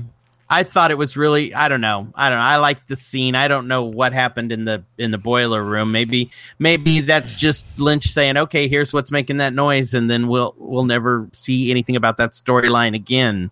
Yeah. That could have been, in his mind, that's the resolution to that storyline. I don't know. Yeah. Well, could be. Yeah, I never really thought about that. Huh. But okay. I thought it was a really cool scene. I just thought the use of ZZ Top Sharp Dressed Man was just kind of you just don't expect that in this series for it to be such a normal fucking song that everyone knows. But it's definitely a good backdrop to a good old fashioned bar fight. Mm-hmm. And then of course we get to see Freddy use his glove as and we know it works. We know he's not full of shit. He hasn't been telling a story. Right. The fireman told him to get the glove. He got the glove, and the glove, I think, is in my mind, there's still a use for that glove. It wasn't just for this scene. I feel like something bigger and more important is going to happen later, but maybe it won't. Well, I don't know. I'm thinking it probably will, but we'll find out. And we definitely know that it wasn't just a parlor trick, him crushing those walnuts. Yeah. I thought it was cool because I was like, okay, we know the glove works, and I feel like there's going to be more to it. It's going. I mean, that doesn't seem like a big enough reason for the fireman to make him go get the glove, unless it was to save his friend James. I mean, unless that's the whole point of having the glove. But and I just love that the record scratched when he used it. I was like, yeah, that's pretty cool. Yeah. Not that we haven't seen it before, but I still just thought that's kind of cool. Hell yeah, if you use a pile driver inside a building, you're going to make a record skip. Yeah, absolutely. Even an MP3. Yeah, wow, that's some power. Damn. Yeah, that's a hell of a glove, man. You ready for the next scene? Mm-hmm. Okay, so in the Las Vegas FBI field office, Wilson tells Headley that Douglas Jones and his wife Jane are ready for questioning. So Headley asks him, any trouble? Wilson says no, but the kids aren't too happy. So Headley goes, kids? Plural?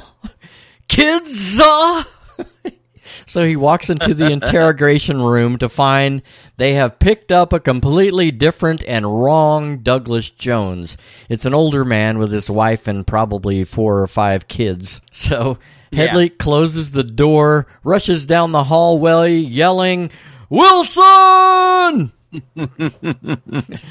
It's funnier when you tell it than it is in the show. Yeah, well, that's true. It was like, yes. I guess, Wilson is Headley's punching bag or volleyball. Ha ha. Okay. Right. Yes. Okay. Well, anyway. Or Get it? That was he's just a shitty cop, like most cops.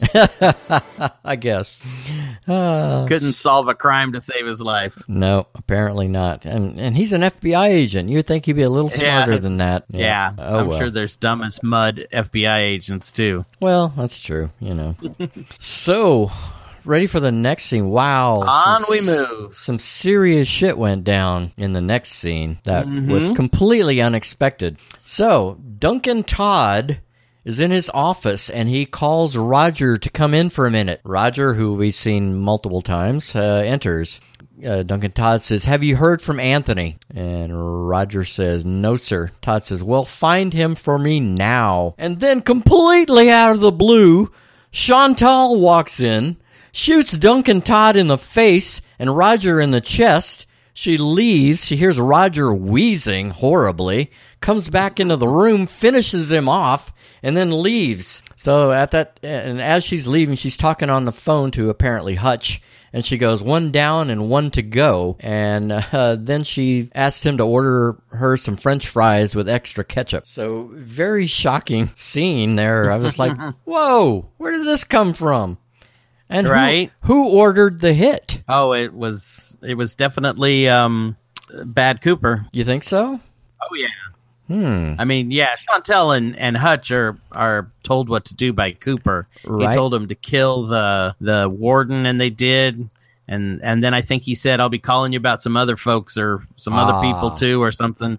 Okay. Yeah. There's another scene later that makes me think that maybe it could have been somebody else, but we'll get to that. Oh, okay. Even though it seems unlikely. But, all right. So, okay, well, yeah. I mean, it moves on to the next scene, which is like, is that the Twin Peaks Police Department? Mm-hmm. And Bobby and Hawk escort James and Freddie to their cells. The drunk Chad and NATO are still there. Hawk the Asian eyeless woman. Yes. So Hawk informs them that the guys Freddie took out are both in intensive care. Hawk and Bobby leave. James notices NATO, and he says, what the hell? I think when they come in, doesn't Chad say something to Freddie like it's weird glove guy or something? Oh, I think you're right. Yes. Okay. I'm glad you remembered that. Yeah. I think he says like, hey, green glove or some shit. I thought that's pretty damn funny. That's hilarious. That's true. So anyway, NATO starts chattering. And of course, what happens? The drunk starts mimicking her. And then of course, Chad goes, shut up! Shut up! Shut up, shutting up. Yeah, exactly. Yeah. End of scene. That was more of a palate cleanser than anything. Because, I guess. Right, because then we cut back to Chantal and Hutch are in the van eating burgers. Boy, they love that fast food. So Hutch discusses how the government does it all the time. People get paid for it too, just like us. Chantal agrees, two-faced fucks. Hutch continues, so-called Christian nation might as well be thou shalt kill, show no mercy, forgive no one. Fuck him in the ass. It's a nation of killers, killing all along. Killed damn near all the Indians, didn't they? And Chantal says, yeah, but my fun's over when we actually kill someone. It's no fun torturing a corpse.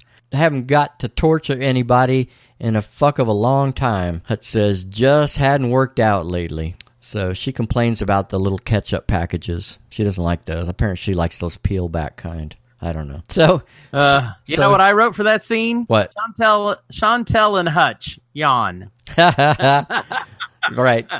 Yeah, that's about right. Because then she asks if he remembered the dessert, which he replied in the affirmative. She's happy. Says, it's a beautiful night. Look, there's Mars.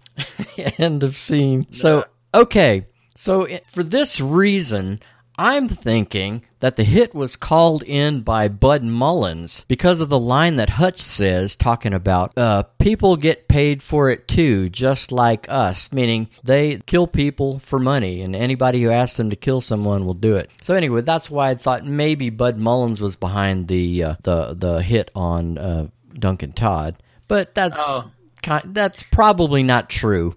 I think it's, there was that scene with Roger and Duncan Todd where Roger asked Duncan Todd about, or they have some kind of conversation, and Duncan Todd says, don't ever put yourself in a position like I did.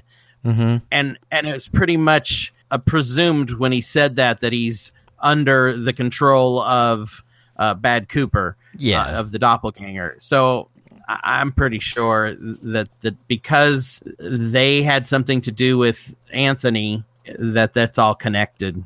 They'll probably come after Anthony next. Well, that's very likely. And I think you're probably right. It just, for some reason, it gave me pause that, isn't it convenient that, after all of the resolution with, Anthony, that all of a sudden Duncan Todd is killed. But you're probably right. It was probably Cooper, since Bad Cooper is associated with Chantal and Hutch, that it more than likely was Cooper who called the hit on Duncan Todd. That was my presumption, but could be wrong. It just happens that Bud Mullins is unintentional beneficiary of that hit. Right. Okay. All right. On to the next scene. Okay. Well, the next scene gets a little interesting. Yeah, it does. Oh, yeah, very much so. I mean, it's like, wow, this could be a big turning point for Good Cooper. Yeah. All right. So first, though, we've got to watch him eat cake for about 2 minutes, which is the most excruciatingly disgusting thing. Jesus. You know, it's so horrible, it doesn't even make me want chocolate cake. Usually I see someone eating chocolate cake, I'm like, fuck, I want some chocolate cake. Right. But when I see Doug eat chocolate cake, I'm just like, oh, God, that's the most... Oh, it's like watching your dad eat fucking chocolate cake. Right, because, you know, it's that open-mouth chewing that's so disgusting. Yeah. So you're... All right, so... In the Rancho Rosa housing development, Janie E. brings Dougie some chocolate cake. Oh, joy. He eats it while she admires him. She then leaves. Here's the thing, man. With Lynch, you never know. Am I going to have to watch this motherfucker eat the whole piece of chocolate cake? You just never know with Lynch how long you're going to have to watch it. At least he didn't do an extreme close-up of his mouth, so that's thank God. One saving grace. Yes. So Janie E. leaves the room, and Dougie, Good Cooper, is sitting at the table, and he moves an avocado-shaped pepper shaker close to the TV remote. And I thought it was owl-shaped.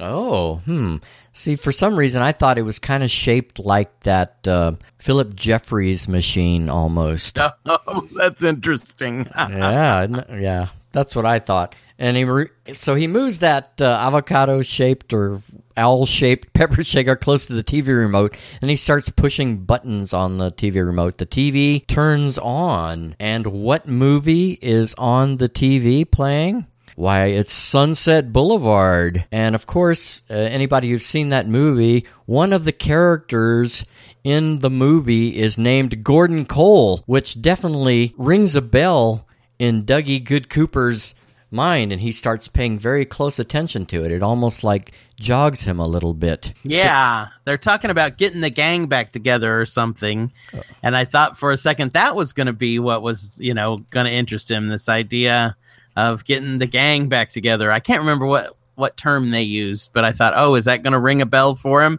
But then all of a sudden, get Gordon Cole, and you're like, oh, fuck! Right, yeah. I mean, so those two together, getting the gang back together, and the name Gordon Cole used in the same sentence, definitely seemed to jog something in Dougie's mind. So he then looks at the electrical outlet, mesmerized. He crawls to it, fork in hand. He tries to shove the tine side of the fork into the plug to no avail. He then turns the fork around and shoves the fork handle into the socket, shocking himself and tripping a breaker. Janie E. screams in the kitchen. So Sonny Jim says, "Oh yeah, what's happening, Mom?" or something like that. That's right. Absolutely. All right. Ooh. Yeah. So we're yet to see what happens, what the outcome of that is. Is that going to shock Dougie back into the mindset of Good Cooper, or is that going to knock him out and he'll be in the hospital for a while, or what's the next scene? Yeah. Maybe he'll be, we'll see him in the hospital, maybe in a unconscious or in a coma or something for a little while, and then when he wakes up, he's back to 100% Cooper again. But that remains to be seen, so we'll see. All right. The next scene, very important. Do you want to read all of her lines? The Log Lady, a dramatic reading.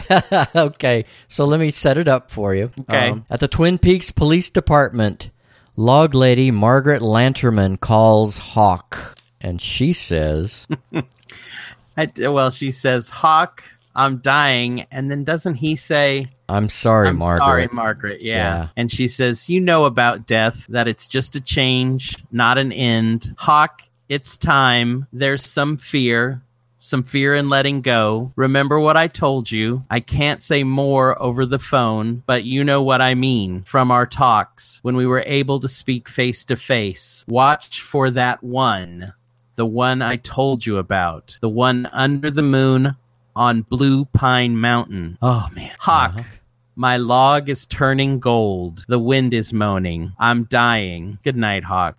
Oh. Yeah. And he says, good night, Margaret. Pause. And hangs up. And then, goodbye, Margaret. Oh, man. Wow. That was a killer. I actually sobbed a little bit right there when he said goodbye, Margaret, because I know. It was just so simple. There was no big dramatic la la la, it was just good night, Margaret. Yeah. Goodbye, Margaret.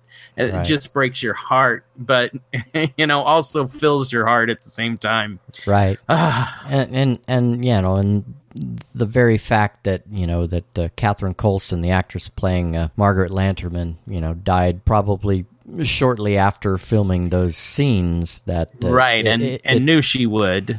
Right.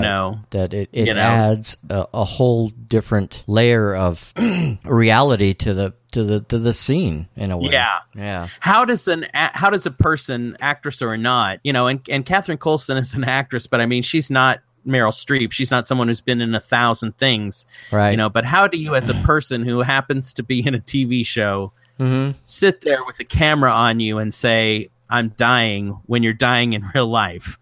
I don't know how somebody does that it's just the artistic, the whatever of it, the artisticness of it, is just so surreal that it's almost unfathomable. Yeah, I mean it's truly like last words for the ages. Yes, preserved forever. Yeah.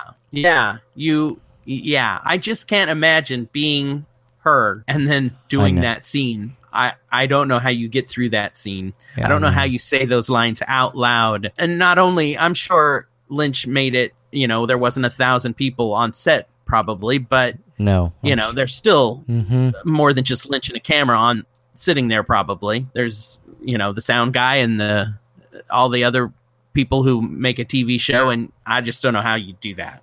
Right. It's amazing. Yeah. What an amazing testament to her, talent and fortitude as a person. Yeah, I can't imagine doing a scene like that. Yeah, that's. I don't think 99% of the people in the world, and probably 99.9% could do it. I don't think most people could do it. It's brave on a level that the word braveness does not encapsulate what it really is. It's beyond brave. So, what a great scene. And it was just hard not to have an emotional response to it, know, especially if you're a fan of the show. And I mean, whoever loves the show loves the Log Lady. Yeah. There's no liking Twin Peaks, and nobody watches Twin Peaks and likes it and goes, I really like Twin Peaks, except for the Log Lady. I could take her or leave her. I don't care. Nobody says that. No.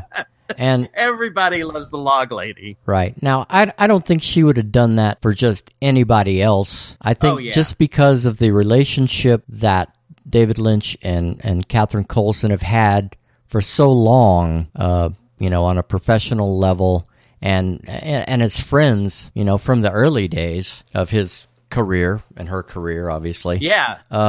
So, from Eraserhead, from the beginning of his career. Right. So, I mean, there was a level of trust between those two that, made this possible. Yeah. That would be interesting to know did she say, I want to do a scene like this? Did he say, I want you to do a scene like this? Did he write the dialogue, or Mark Frost, or did she? How do you write for your friend who is dying a scene where they say, I'm dying? Right. That's so it's just on a level above what most of us could do in life. Right. It could have been a collaborative effort of how they wanted to do things. She had input into how she wanted to say things, Yeah. I mean, maybe. Who knows how that evolved? Right. Well, maybe Lynch will, in an interview, maybe someday discuss that. Maybe. Or maybe someone else. Well, that's true. Because he doesn't like to talk about things. But good point. I mean, and when all is said and done, what an amazing, monument, memorial, whatever word you want to throw at it, to Catherine Coulson and to that character. What an amazing Yeah. perfect crystallized moment in time for that character and for her as a person. It hardly ever gets better than that. Yeah, agreed. Okay. So that same emotion gets carried over into our next scene. At the Twin Peaks Police Department conference room, Sheriff Truman sits in subdued lighting at the conference table, looking at the screen of his laptop. Bobby enters, followed by Lucy and Andy. Truman asks, "What's up?" Bobby replies, "Hawk intercommed us, told us to meet him here." So Hawk enters the door at the opposite end of the conference room, pauses, and says, "Margaret Lanterman passed away tonight." Lucy says, "The log lady's dead?" And you see tears well up in her eyes. So everyone silently stands, eyes down. Truman removes his hat and stares at the opposite wall. Cut to a cabin in the woods with the lights on, and then in a moment the lights go out in the cabin. Yeah. Wow, that was an amazing scene. Mm-hmm. That was a wonderful, that little period, exclamation point to the end of that scene too. Yeah, establishing shot for her house, for her cabin in the woods. Yeah, and then the lights go down. Right. That was just neat. I think it's neat too that one of the things we learn in the Twin Peaks, the Secret History of Twin Peaks, a novel by Mark Frost, is that Harry and Frank Truman's dad, Fred, was the sheriff before they were. Right. It's like a family business. Yeah. And so we keep, in my mind, I keep thinking that Frank Truman, which is played by Robert Forster, is not from Twin Peaks. Like, because he's new to the series, you think of him as being new to the town. Right. And he's not. He's lived there all his life. He knows who the log lady is. It's not like she's someone that doesn't mean anything to him too. He knows the log lady. Right. And, he probably grew up with her. Yeah. Though he was not one of the kids abducted in the forest. No, apparently not. No. So that was her, Carl Rod, and some other guy who, name I don't remember, who is not significant to the series because he apparently, according to the Secret History of Twin Peaks, died in 1988. Yeah, I don't think they ever say who it was, or if they do, it's someone that doesn't seem recognizable. Right. Exactly right. Yep. So let me say this: that after that scene, a lot of directors, that would be the last scene of the episode. That would be where it ends. But not with Lynch. No. But, this next scene. Yeah. So there was a TV show. Actually, when I was in my 20s, the TV show General Hospital, the soap opera, introduced. This is going somewhere. This is not a completely slippery slope. Only a little. All right. Only a little. Introduced a gay teenage character. This is in 19, and he's played by Ryan Phillippe. So I think it was around 1990, 92, maybe 88. Okay. Ryan Phillippe was like a teenager at the time. Okay. So he played this gay teenager, and which was like the first gay character on a soap opera ever, I believe. Or at least the first gay. As the series progressed, they got more and more. He came out, and they had more and more talk about gay issues and things like that. Around that time, the AIDS quilt was a big thing, so it may have even been 88, 89. And they had this wonderful episode where his character and the priest, they're Episcopalians, the Episcopalian priest from the church he went to, and a couple other people go to Washington, D.C. when the AIDS quilt is there at the D.C. mall, and they did a whole show about that. Except on that same show, they had another character who was a complete bitching about whatever was going on in her character's fucking drama. Okay. So it was like this wonderful, amazing first time on TV where they're really talking about the AIDS quilt. And this is during it must have been 88. It's during the Reagan years, when Reagan couldn't even say the word. And it's this amazing moment on television where they address AIDS for the first time. Yeah. And it's this beautiful, heartbreaking, amazing moment where during the whole hour they cut between that and this bitch character bitching all the time. Ah, okay. Kind of ruins the mood of the previous scene. Right. And so it went back and forth during the whole hour. That was the only two storylines that whole hour. The AIDS quilt and this bitch. Ah. And so that's how I felt here. So you're equating the next scene of this one to that. Okay, I can see that 100%. Yes. I wish they would have just ended with the log lady, house lights going dim. Yeah, that would have been a beautiful way to end the particular episode. But no. Life in Twin Peaks goes on. All right, so the next scene is Audrey and Charlie are preparing to go out. He's still sleepy. Yes. So so Charlie has his coat on. Looks like he's ready to go out. So yeah, Audrey said, "I'm just tired of waiting for the phone. Billy hated that place, but oh, you got your coat on." And he's like, "Of course I do. We're going out. We're going to the roadhouse. I need my coat." Yada, yada, yada. And she's like, she seems confused. You really are something, Charlie. What the hell? And Charlie says, "Put your coat on, Audrey. It's already late and I'm so sleepy." Let's go. And Audrey's like, "Would you just stop complaining? God, what a pain in the ass you are. I mean, can't you just do something for someone else without ruining it by continually complaining? You're such a whiner. It's like being with a sick dog." And Charlie, maintaining his cool, apparently, "Are you going to put your coat on or talk me to death right here on the threshold?" And she's like, "You know what?" She said, "You know, when Billy and I go places, he never speaks to me that way you do, Charlie." Charlie said, "Yes, well, I am Charlie and he is Billy." And she's like, "And I like Billy better." And he goes, "Sensational. Now, are you going to put your coat on or shall we stand here all night?" Apparently, they're going to stand there all night. So she goes, "Here you go again. You can't stop for one fucking second." He's like, "Audrey, seriously, in one fucking second, I'm going to take my coat off and staying in for the night. You're the one who wanted to go to the roadhouse, not me." She goes, "It's impossible. I mean, I see it right before your eyes. No, I see it right before my eyes, but I never really saw it before. It's absolutely fucking impossible." He says, "What is it now, Audrey?" "You, Charlie, it's you. I just never really saw you before the way I'm seeing you now, like I'm meeting a different person. Who are you, Charlie?" And so he's had enough, and he says, "Okay, off comes the coat." So Charlie walks to the couch, sits down. Something in Audrey snaps. She runs over to him, jumps on top of him, grabs him by the throat, yells, "How can you be like this? I hate your fucking guts." She begins strangling him. He's coughing. She's like, "I hate you. Do you know how much I fucking hate you?" Wow. So is Audrey killing Charlie as we speak there? So, well, I don't think her hands can get all the way around that little fat neck, but maybe they can. He has a neck? I thought she was... yeah. Just keep squeezing somewhere between his ears and his shoulders.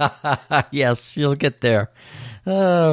So one of two things, right? Uh-huh. I mean, one of the fan theories I read is that he's gaslighting her somehow. You know, this whole idea that he's gonna go outside, and then she, you know, and then he doesn't, and you know, somehow he's gaslighting her. That was my fan theory. Couple of episodes ago. I think, yeah, you said that. I've read that online since then too. Yeah, really? Okay. Okay.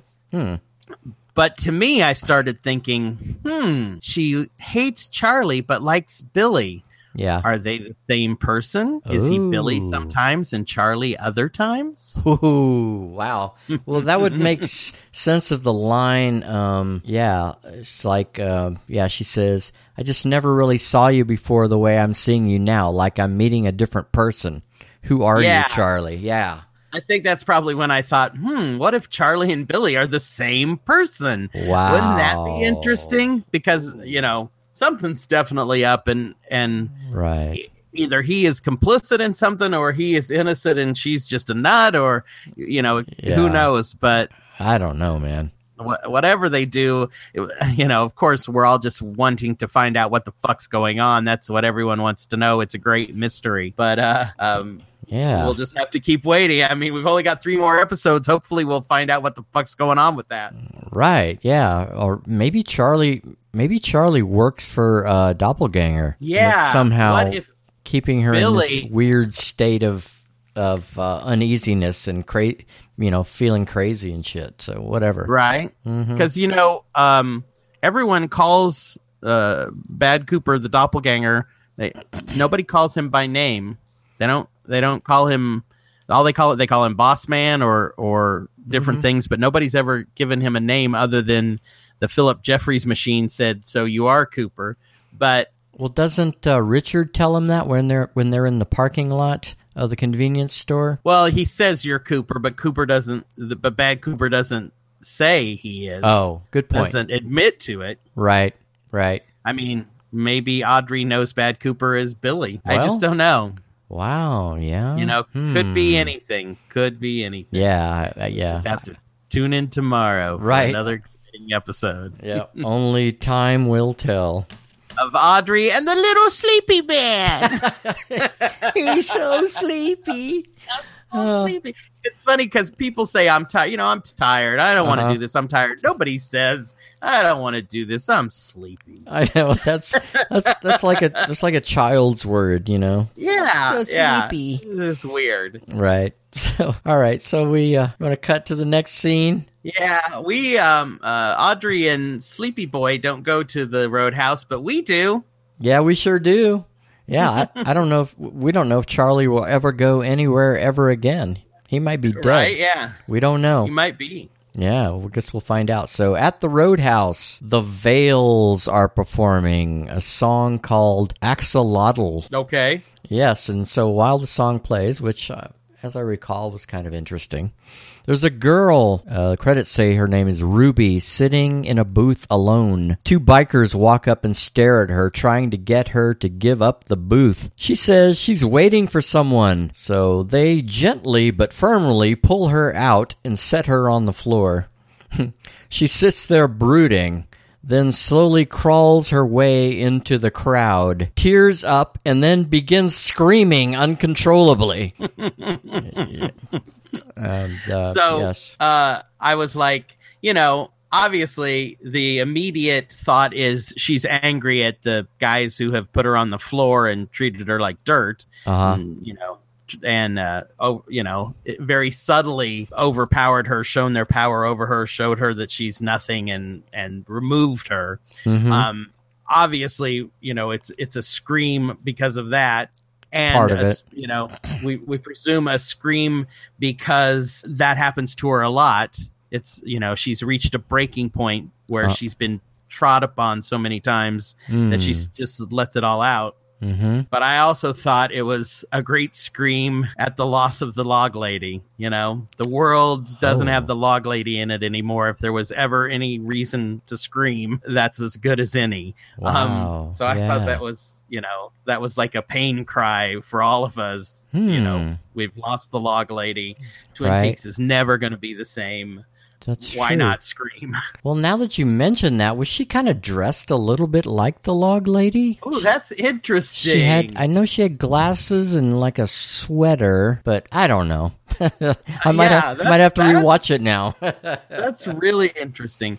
Well, after I watched that and, of course, watched the credits, the actress playing that part is an actress named Charlene Yee. And she was in a movie with Michael Cera, who was also in Twin Peaks. Oh, my God. He sure was. For a horrible scene.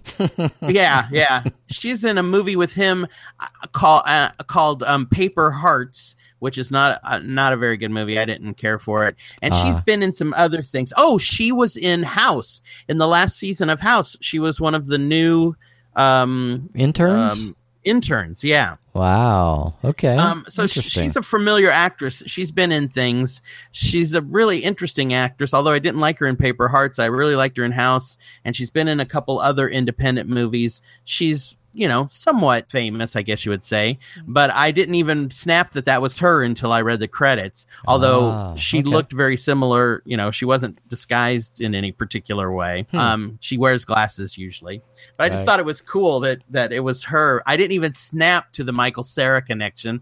I wonder if somehow Lynch met her when he met Michael Cera, because I think her and Michael Cera may have even dated for a while. Oh, okay. Well, that could definitely put them in the same orbits together. Yeah. So interesting. I thought that was a really cool end.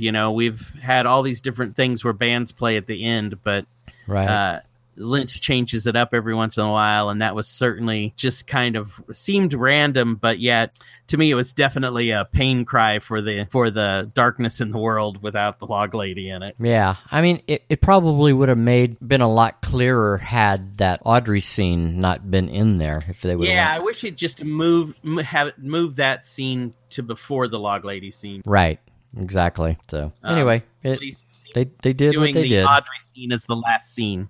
Right. Yeah, that probably would have been better. So anyway, after the credits rolled, it said in memory of Margaret Lanterman at the end. Yes, which is interesting, which is the name of the character Log Lady. Right. The character's name. So because he had done in memory of Catherine Coulson after one of the first episodes when she was in it. Oh, okay. I guess he didn't want to repeat himself. Right.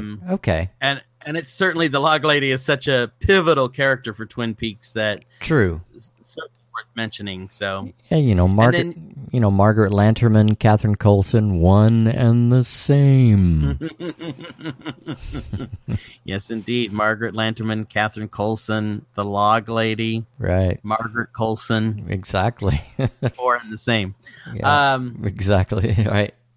And then, of course, he did the thing, too, where instead of just having the band play with the credits roll, we got another shot of that motor court, that 60s motor court in black and white. Yeah, that's right. They did. Interesting shot. Yeah, very cool. Yeah. Great episode. I mean, even though the Audrey thing is frustrating and not my favorite part of the show, this was another episode that I thought was really great. Lots of stuff is starting to happen. Mm-hmm. We're definitely... getting towards some sort of, as we've been saying, it's all leading up to something, it's all converging. It definitely is. And, well, hopefully that whole Audrey thing will actually, tie in and make sense, in with the whole story at some point in time. I mean, it's happened before where we've been frustrated with certain characters for the whole series and all of a sudden, our opinion changes all in one time. But right. It's going to take a lot. It's going to take a lot, though. Yeah. I mean, it's certainly definitely interesting when you come up with these theories of what's going on with Audrey. Is he gaslight? Is he an evil character, or is she just a harpy and he's just at his last nerve with her, or is he gaslighting her? Is she delusional? There's so many things that we don't know that it's certainly interesting. I certainly want to know. I'm certainly going to tune in next time. Right, yeah. I mean, we definitely got clarification from her son himself that she is, in fact, his mother, Richard Horne's mother. Yes. And now Richard Horne and the doppelganger are together, and that could be amazing, Yeah. Because it doesn't appear to be that he knows that Bad Cooper is his father. Of course, we don't necessarily know that ourselves at this point. Right. But we definitely have some serious suspicions that he is. I mean, what's also interesting is one would presume that since the doppelganger seems to know everything, that if Richard Horne was his son, he would know that. Well, it's true, and that's probably why he didn't kill Richard Horne for pulling a gun on him. Right? Yeah, he could have very easily done so. So, yep. True. Mm-hmm. So that will be interesting too, to learn. I mean, who is that his son? And if it is, who knows that? Does the doppelganger know that? One would presume, but does Audrey? One would presume too, because I don't think. But I don't know. The Billy Zane character and her may have had sex too, supposedly. So I don't think Audrey was a good girl. So right. Well, that's interesting. Yeah, that she's having sex with a character named Billy, and the guy she had the thing for was played by an actor named Billy. Yeah, so I thought about that too. I was like, oh, Billy, like Billy Zane, because I hated Billy Zane in the show so much. Well, I mean, his whole character was an afterthought just because of the whole diversion of Cooper hooking up with Annie Blackburn. Because Kyle MacLachlan did not want Dale Cooper to be with the high school girl. Right, so which was a good call, I think, on his part. Yeah, probably so. Yep.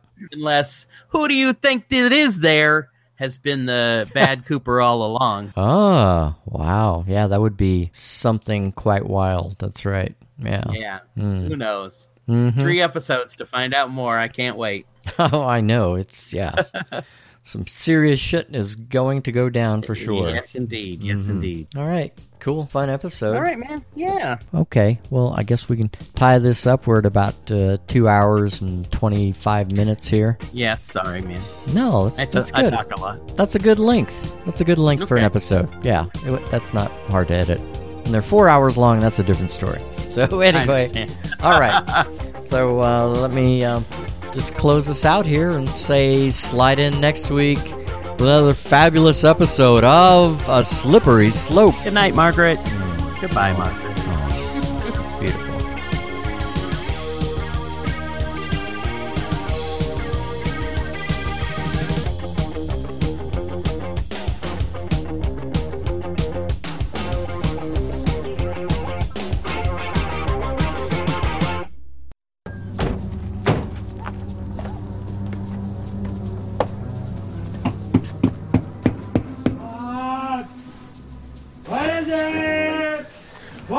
Nine.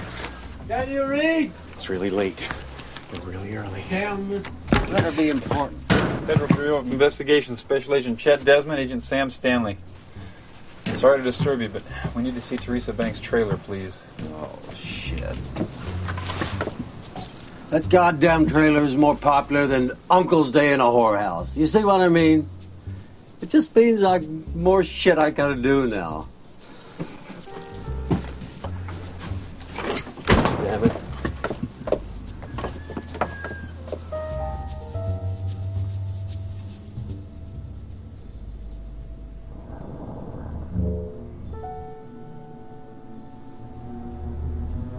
Everything's exactly like she left it. Haven't touched a goddamn thing. God.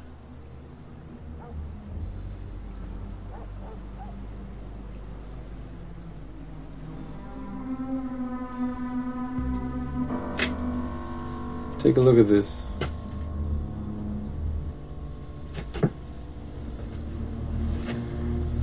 She's got the ring on. Well, I'm gonna make myself a cup of Good Morning America. Y'all want some?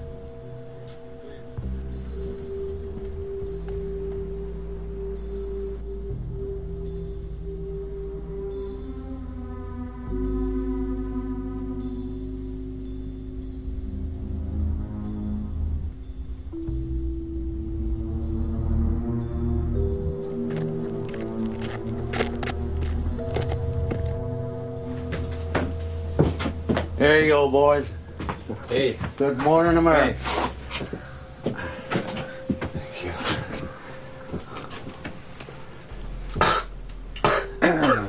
No kidding, man. This stuff's got the sting of the 48-hour blend. That's right. It's the best goddamn coffee you're gonna get anywhere, buddy. We sure do need a good wake-me-up, don't we, Agent Desmond?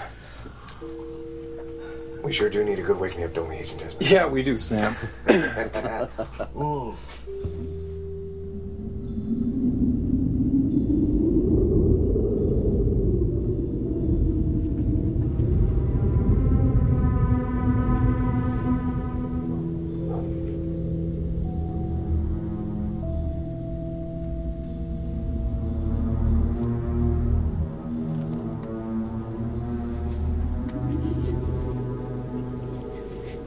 Did you know Teresa Banks?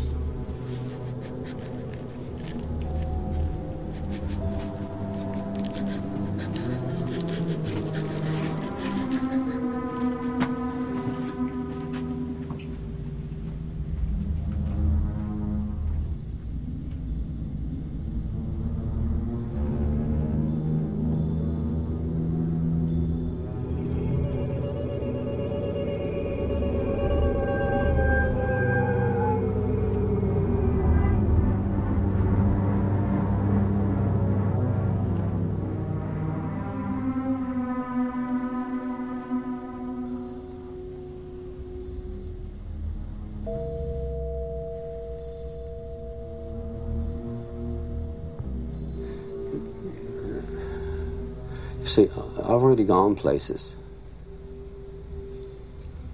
I just want to stay where I am.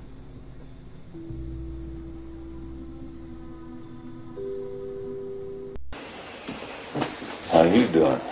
Heard you stalked a couple. I'm okay. How's Nadine? Well, she's in a coma. They say there's nothing we can do. She has to want to come back. How you holding up? Well, all I can do is sit here thinking about the things I should have said or done. Ed, don't be too hard on yourself. I never believed in fate, Agent Cooper. Always felt you make your own way, you take care of your own, you pick up after yourself. Farmer's Almanac.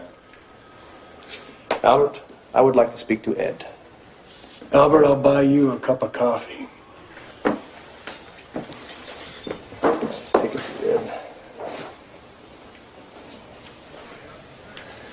I saw this coming. I didn't want to believe it. What's worse is I'm sitting here thinking that maybe that there's a part of me that didn't want to stop her. And that's a full load. When did you get married, Ed? Right out of high school. Norma and I had been together about 4 years, and everybody figured we'd get hitched. That'd be that. I barely knew Nadine to say hello to. And that spring, one bad weekend, Norma ran off with Hank. I was so twisted up inside I couldn't see straight. When I opened my eyes, there was Nadine right in front of me. And there was something so sweet, so helpless about her. We drove all night, ended up in some little town in Montana out past Great Falls. And I asked her to marry me. Half joking, half drunk, half crazy. It was light before we found the justice of the peace. And Norma, well, she hadn't even slept with Hank. And the look on her face when she found out. Nadine and I, we went up to my dad's old cabin up in Eagle Pass, honeymoon. I was hoping maybe we'd get around to talking about a divorce, annulment, something. But Nadine was so happy. And you know, by golly, I shot out Nadine's eye on that honeymoon. What do you mean, Ed? Well, the first day we were hunting pheasant. Nadine's a crack shot, and we already had a couple of birds. I felt good shooting, listening to the sound echo and roll down those hills. I fired, and a piece of buckshot skipped off a rock and caught Nadine square in the eye. Man, that's a tough one. She laid across my lap as we drove back to town. She never cried. She never blamed me. She never hated me for it. A couple of months later, Norma married Hank. So I don't believe in fate. You make your bed, you sleep in it.